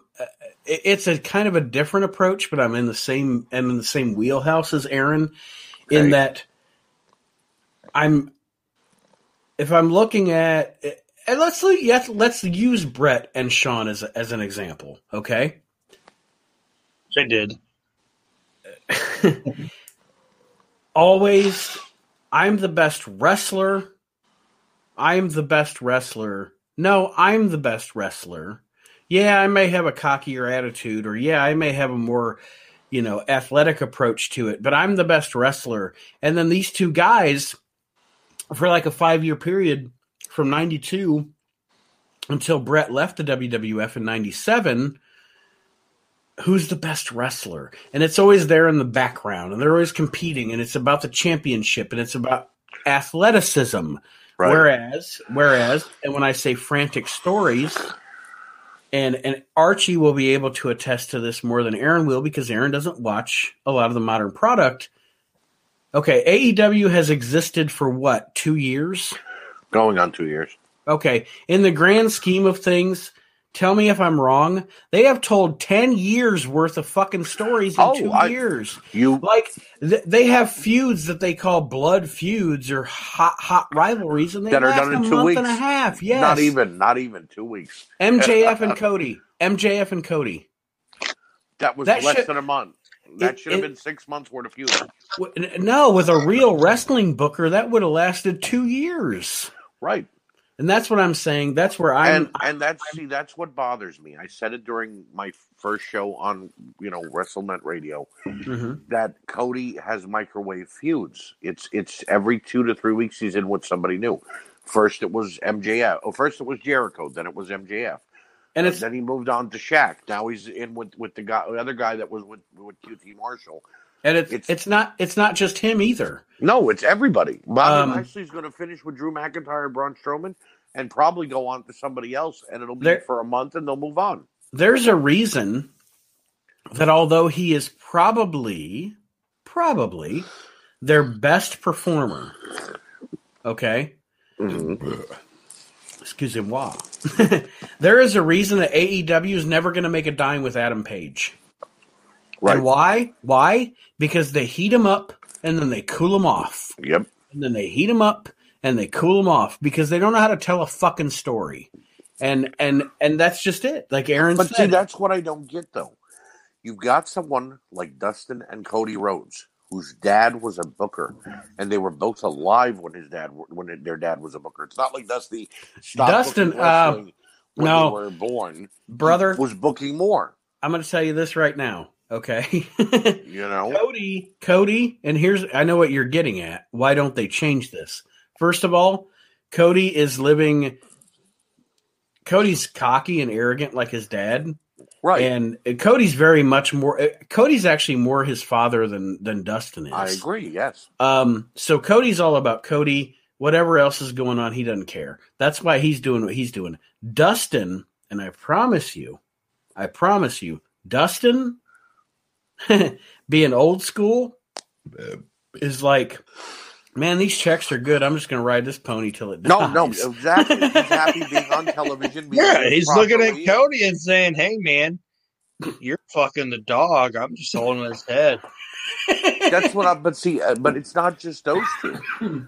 Like, there are guys on that roster, like the Big Show, Paul White, who's been around wrestling now for almost 30 years. Paul White, Christian, Sting, Chris Jericho. DDP is in and out of that company and helps every now and then when need be. Jake Roberts, Arn Anderson, none of these guys can say, hey, kids, let us take the book and we'll handle it. No. And before we'll jump back to our Attitude Era. But again, I think I've proven as I've guided this conversation is that it all Russo won, and that's AEW. That's the result. That was my point. But No, I agree. I just wish Arn would take his fake brother's lead and walk in the room and just go, stop it. Right. Only used to do it. And when they go, what? And he goes, all of it. Right. Just stop it. But what I'm saying, guys, Anderson. Let me finish. Anderson, Roberts, Christian, Sting, Dustin. Who else did we mention? Jericho, Tully Blanchard, Jericho. Here's why that's not happening. Because those guys are pro wrestlers. Mm-hmm. They're not stupid. They see a money mark. They see a money mark. Right. Tony Khan, who doesn't know jack shit about pro wrestling. And they see, okay, this fucking idiot got a TV deal from these fucking idiots at TNT. They're all fucking idiots. None of them know anything about pro wrestling, but let's milk them for fucking lots of money until Vince McMahon puts them out of business too. That's Right. the reality of Okay. the situation. Now, I agree with you. I understand exactly your point. But And we let's get look to at like have a history. vacation in Florida. But Vince doesn't look at AEW as competition. Why? How do you know that? Because he let Chris Jericho talk about AEW Right, on the his podcast. network. He doesn't give a fuck about AEW. They're not a threat to him. But hold on, though. I agree with everything you just said. I do. I am on board for everything you just said. TNT and Tony Khan are AEW's the child's dumb fucks. play.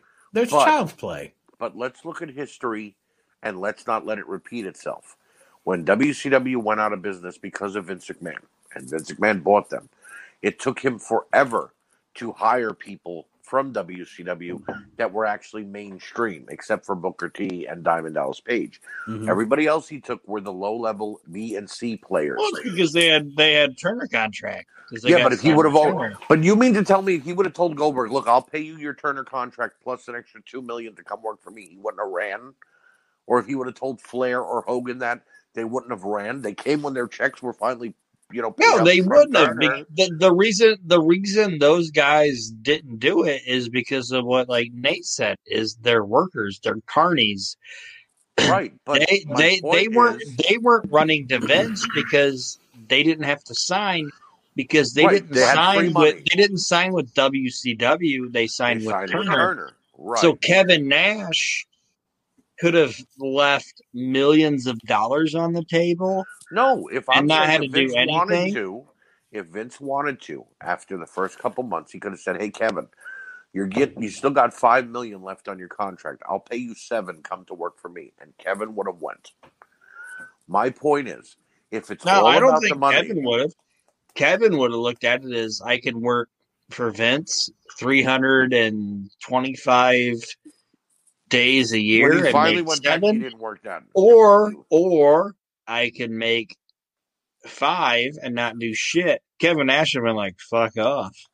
Well, no, I understand what you're saying, but my point is, guys like Sting, who know what it's like to forget about the contract, he went to TNA. They milked Dixie Carter for every dollar she had till that failed. Now they're in AEW.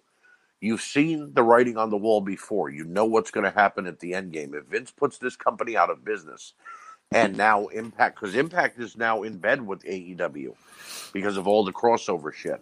So is New Japan. So is the NWA. So is Mexico. All these companies have come together to make a conglomerate to have company matches. That's great. I love it. I actually like that. It's a throwback to the old territory days. But if AEW goes out of business, this time around, when Vince puts them out of business, they won't be able to go to the WWE and get a paycheck again. They'll have nowhere to go. So if you ruin the company that's trying to be competition, is my point, this time around, you're not going to have Vince to fall back on later on when you decide, I'm done collecting my free money, I need to get some real money. And I'm not just talking about Arn Anderson and Sting, because they're past their prime. They're not going back to the WWE. They're going to retire and be done with wrestling if AEW comes to an end. But younger guys that want a job, like Ortiz and what is it? It's Ortiz. No, not Hernandez. Santana. Santana and Ortiz and Sammy Guevara and Jack Swagger and Jericho again, because he's not leaving the wrestling business for a while.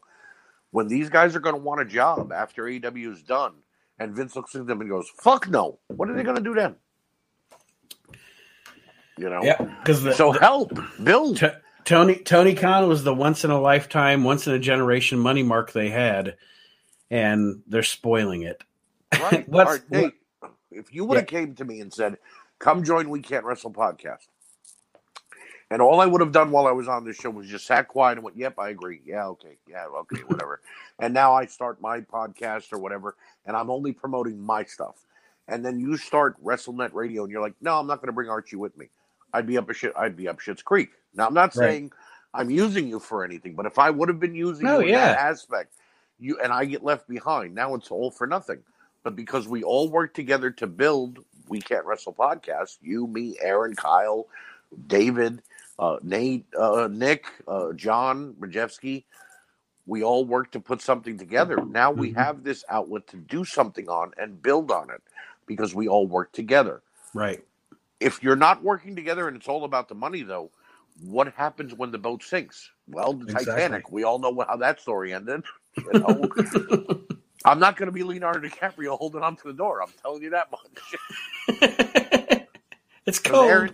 It's so cold. Aaron will be like, "No, there's no room on this door. Get off. Get off. I don't know where the doorknob went. Get the fuck out of here."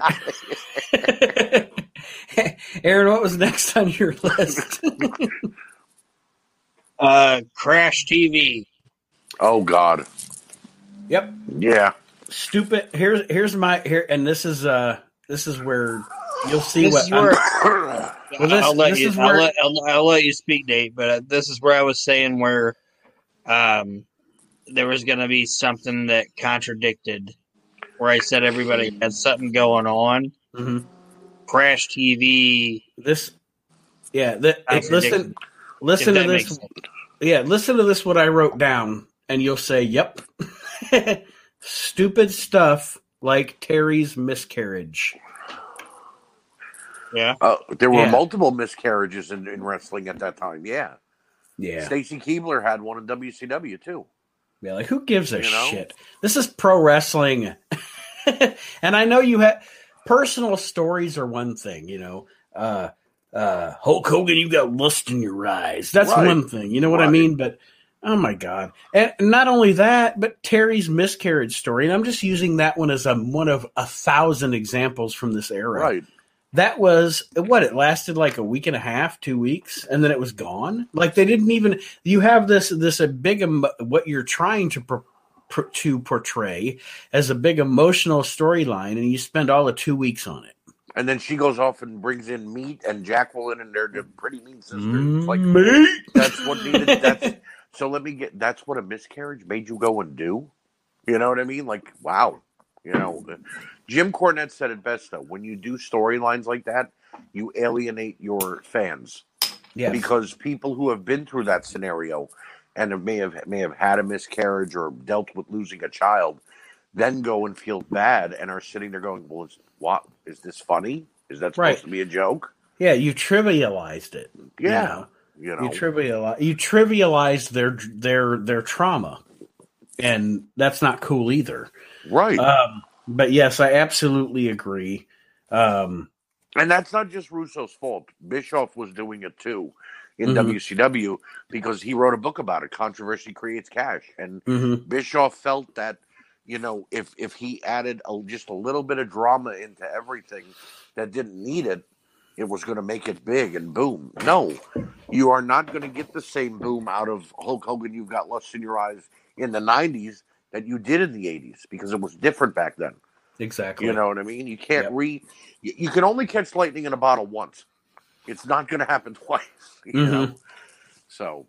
Or like the only other one I'll bring up real quick is I call it Crash TV storyline. And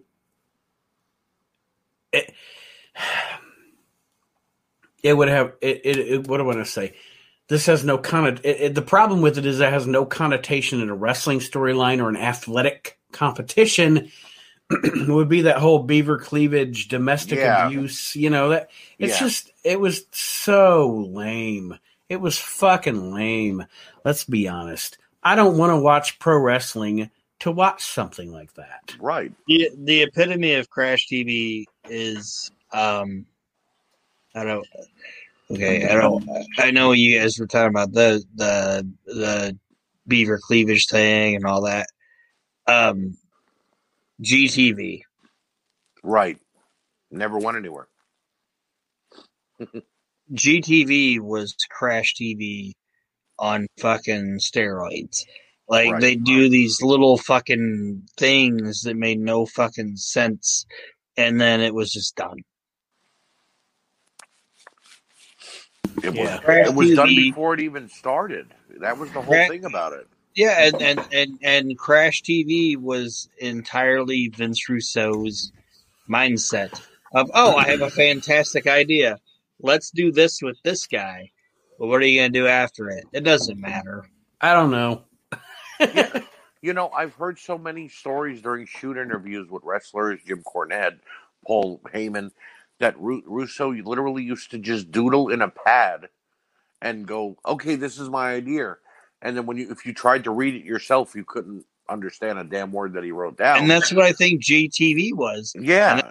That's what the Crash TV mindset was. Like, these guys are going to have this altercation in this hallway or this restroom. Right. Well, okay, what are you going to do after that? It doesn't matter. It doesn't matter. We'll figure it out next week. And then they don't. And you never heard about it. GTV disappeared faster than any other storyline I can remember in the Attitude Era, because they kept had no going end back game. to it. Right. It would leave for 2 weeks and then pop back up, and you'd be like, okay, who's behind this? And then nothing. Which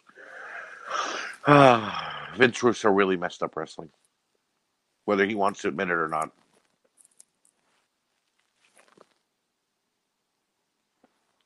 I have one more.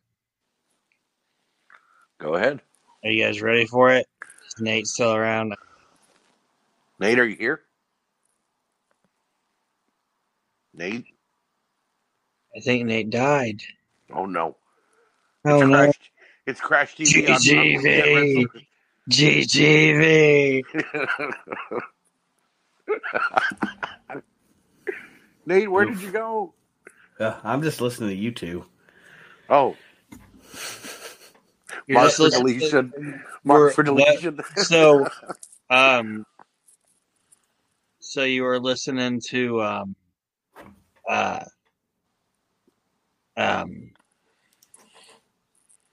Val Venus and Big Show. I thought you were listening to the song "One," or "Where the Streets Have No Name."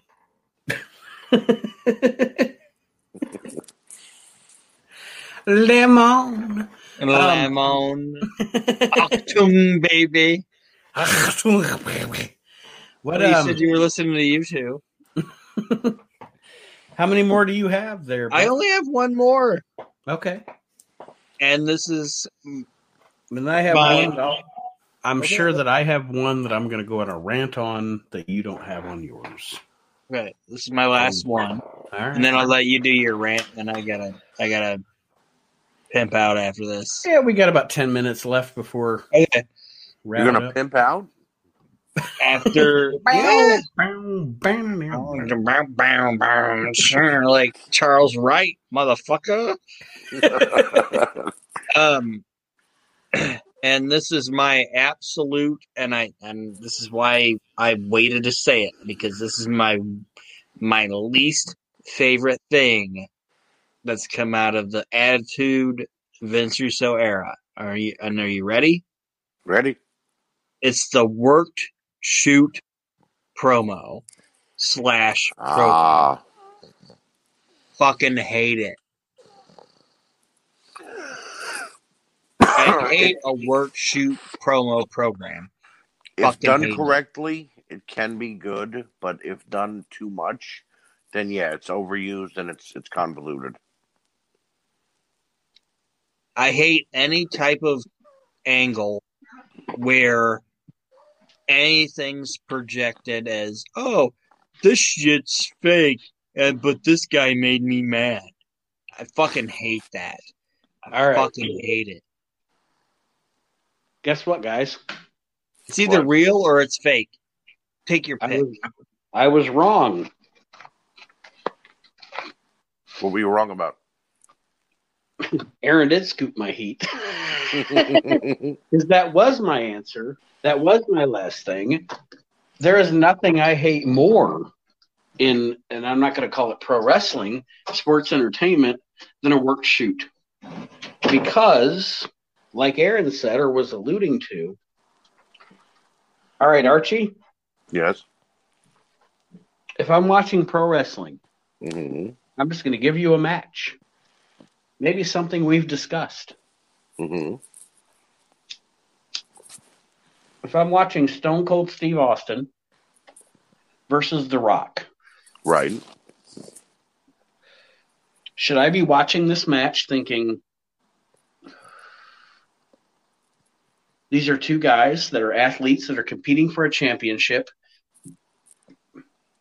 and I'm going to suspend my belief and believe that these two guys are two guys that are athletes that are competing for this championship? Or should I think, boy, these are two guys that are pretty decent athletes, but this is all scripted, so none of it really matters. So why am I even invested in it? Why do I care? So flip the coin. Right. And we're all going to land on, for these 2 hours, I want to suspend my disbelief. Right. I keep saying disbelief. I mean belief. Suspend my belief that these two guys are competing for a championship and they're world-class athletes, and this is a match. Right. Right. However, let me just plunk this down. In the middle of this show, where I'm supposed to believe at the end of this show, Stone Cold Steve Austin and The Rock are two athletes competing for a championship in an athletic competition that is no less athletic than the NFL or the UFC or a boxing match.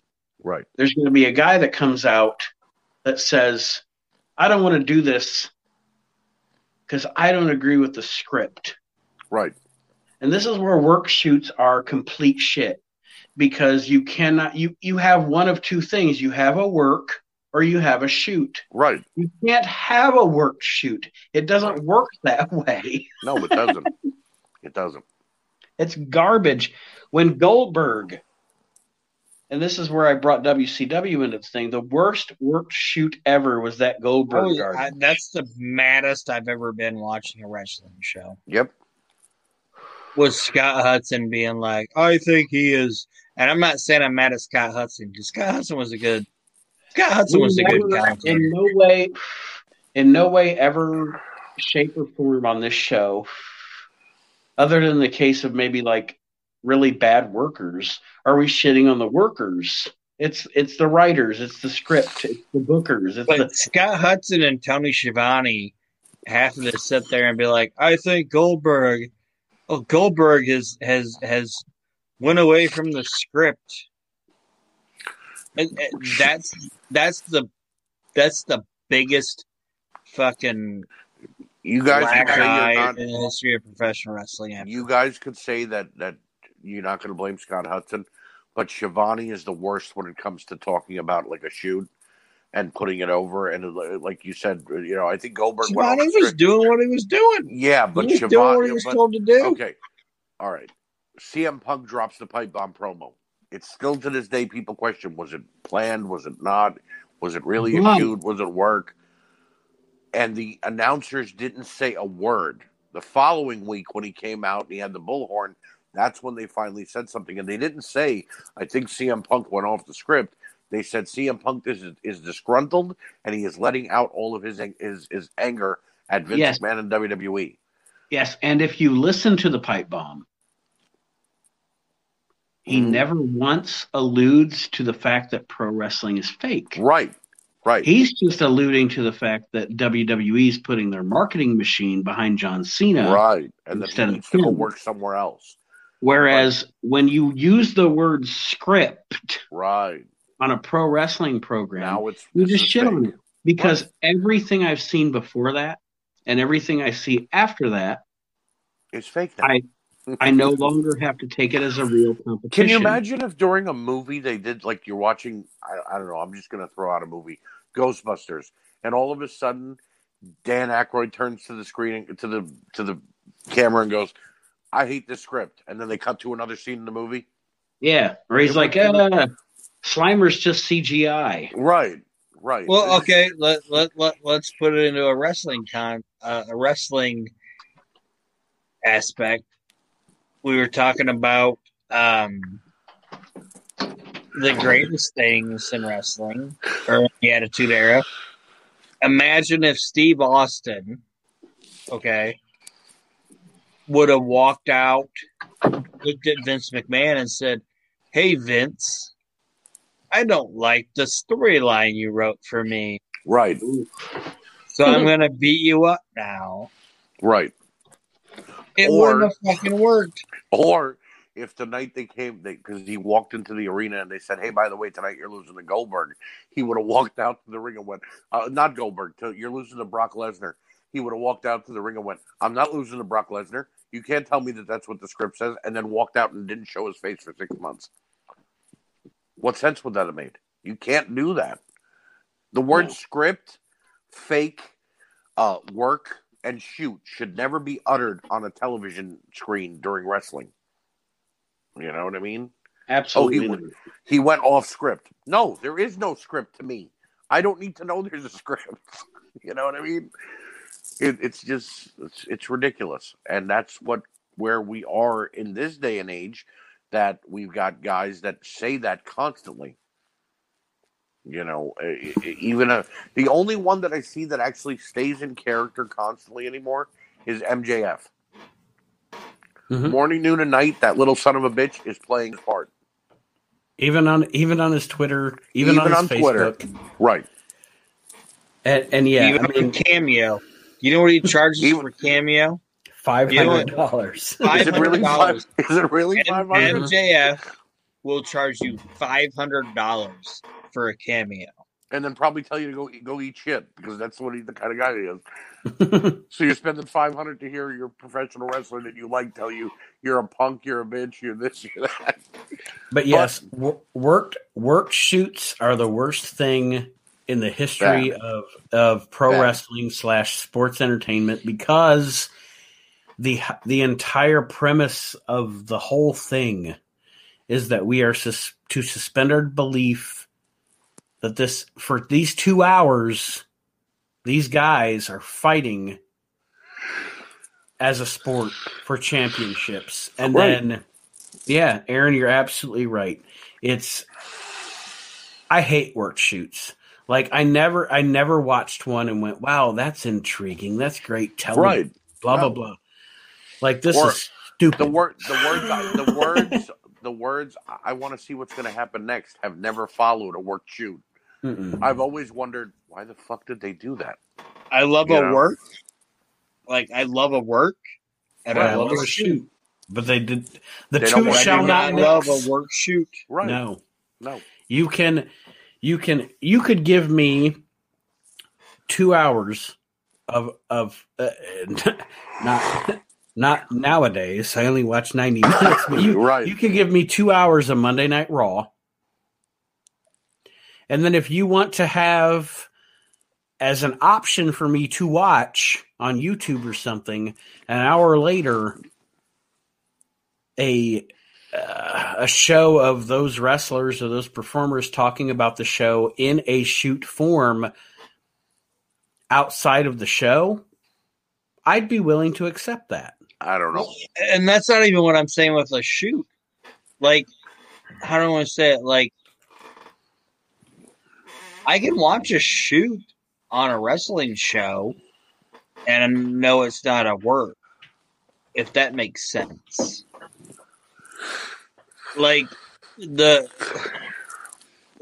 Okay, I'll say it this way, and then I'll shut up. Like Roddy Piper, when Vince McMahon was making him work with Mr. T, Right. Roddy Piper wasn't doing a work shoot. Mm-hmm. Does that make sense? Yeah. No, everything he said was Roddy true. Piper was Exactly. shooting on Mr. T. Right. Yeah. Like he was like, "You're a nappy headed motherfucker," and you can edit out nappy headed motherfucker. Yeah, But, Piper like- said it. Yeah, This is- Piper this is- Piper was shooting. Piper was shooting on the fact that he did not to work with Mr. T. Right. Like he wasn't like, "Oh, I like you, T. Let's go out there and work together, and I'm going to do like a work shoot with you." No, he was like, "Motherfucker, I hate your black ass. I don't want to work with you. Mm-hmm. You're I a don't piece care. of shit, I don't and care I if don't you love like your you mama. being in my business." You know what I mean? Like he was shooting on Mr. T. Yeah. Like he should have. Like a wrestler should have. When But a boxer fucking- or a, when a boxer or an actor or another sport type, a football player, baseball player come into the wrestling ring and want to challenge a wrestler, they should be shooting on them because you don't belong in my world. The same way if Vince McMahon walked onto a baseball field and said, "I'm going to hit a home run," the pitcher should throw the ball directly at Vince McMahon's head, in my opinion, because you don't belong in my baseball diamond. But like what you were talking about, Arch, like I was saying, like Piper was shooting on Mr. He wasn't T. holding back. He wasn't holding back. And maybe at the end of WrestleMania, he said, "I'm sorry." But when Roddy went to TNA and was cutting that promo on Vince Russo, he was work shooting. Well, Vince Russo. right. They knew. That's why I don't like Russo it. knew exactly what he was going to say that night. Exactly. The best example of working a shoot into a work is something Aaron alluded to earlier. And we'll wrap up on this because work shoots are garbage, all right? But I guess I'll say we'll reverse the word and say shoot work, all right? The best example of it is, and the best way it was ever done to me personally was the end of that cage match between Brett and Sid, because Brett let out his frustrations at the promotion, Right. stacking the odds against him as an athletic competitor. Does that make sense? Yes. Yeah. Like this promotion's not letting me win. He's not saying the script is fucked up. He's not Right. saying you're fucking me in the writing room, Vince. He's saying you're sending the Undertaker out here behind my back, or you're stacking the odds against me. That's the farthest you should ever go with something like that. Like, Right. I can understand an athlete and a promoter being at odds, Oh, definitely. but you drop the word script, you fucking lost me, buddy. You're done. We're done. I'm I done. can't believe that you wrote me to lose this match. I'm not- Exactly. Right.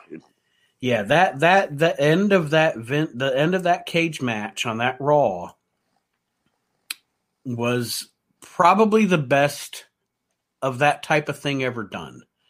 It was written to, yes, cause some controversy, yes, to kind of bring up the backstage quote unquote politics, et cetera, but you still had the air of this was still an athletic competition, but the wrestler thinks the promoter is trying to screw him over by sending other wrestlers out or stacking the odds against him. You know, it wasn't like we alluded to earlier with Goldberg and all that. I don't think Goldberg's going with the script here. At that moment, you fucking lost me. And you killed the fucking business. And now It'd be like Al Pacino being mad at Francis Ford Coppola for booking the end of the movie because I'm gonna, lose in the end. Yeah. And that is where I'll say this, and we'll end on this.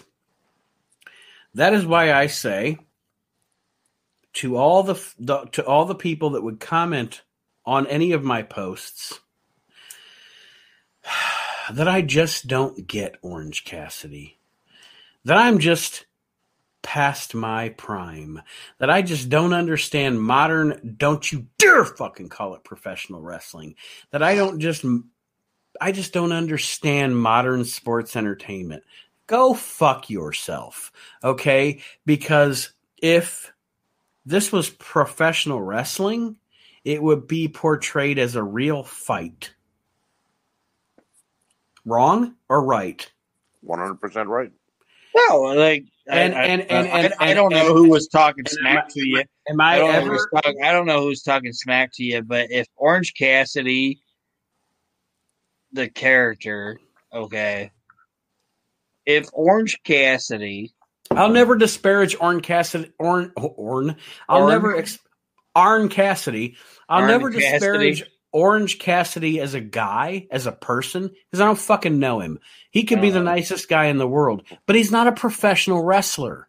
Because if you are going to tell me that this guy is going to stand there with his hands in his pockets, do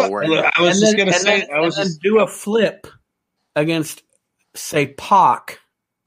He's going to do a flip, and then Pac is going to sell that kick to the shins shit.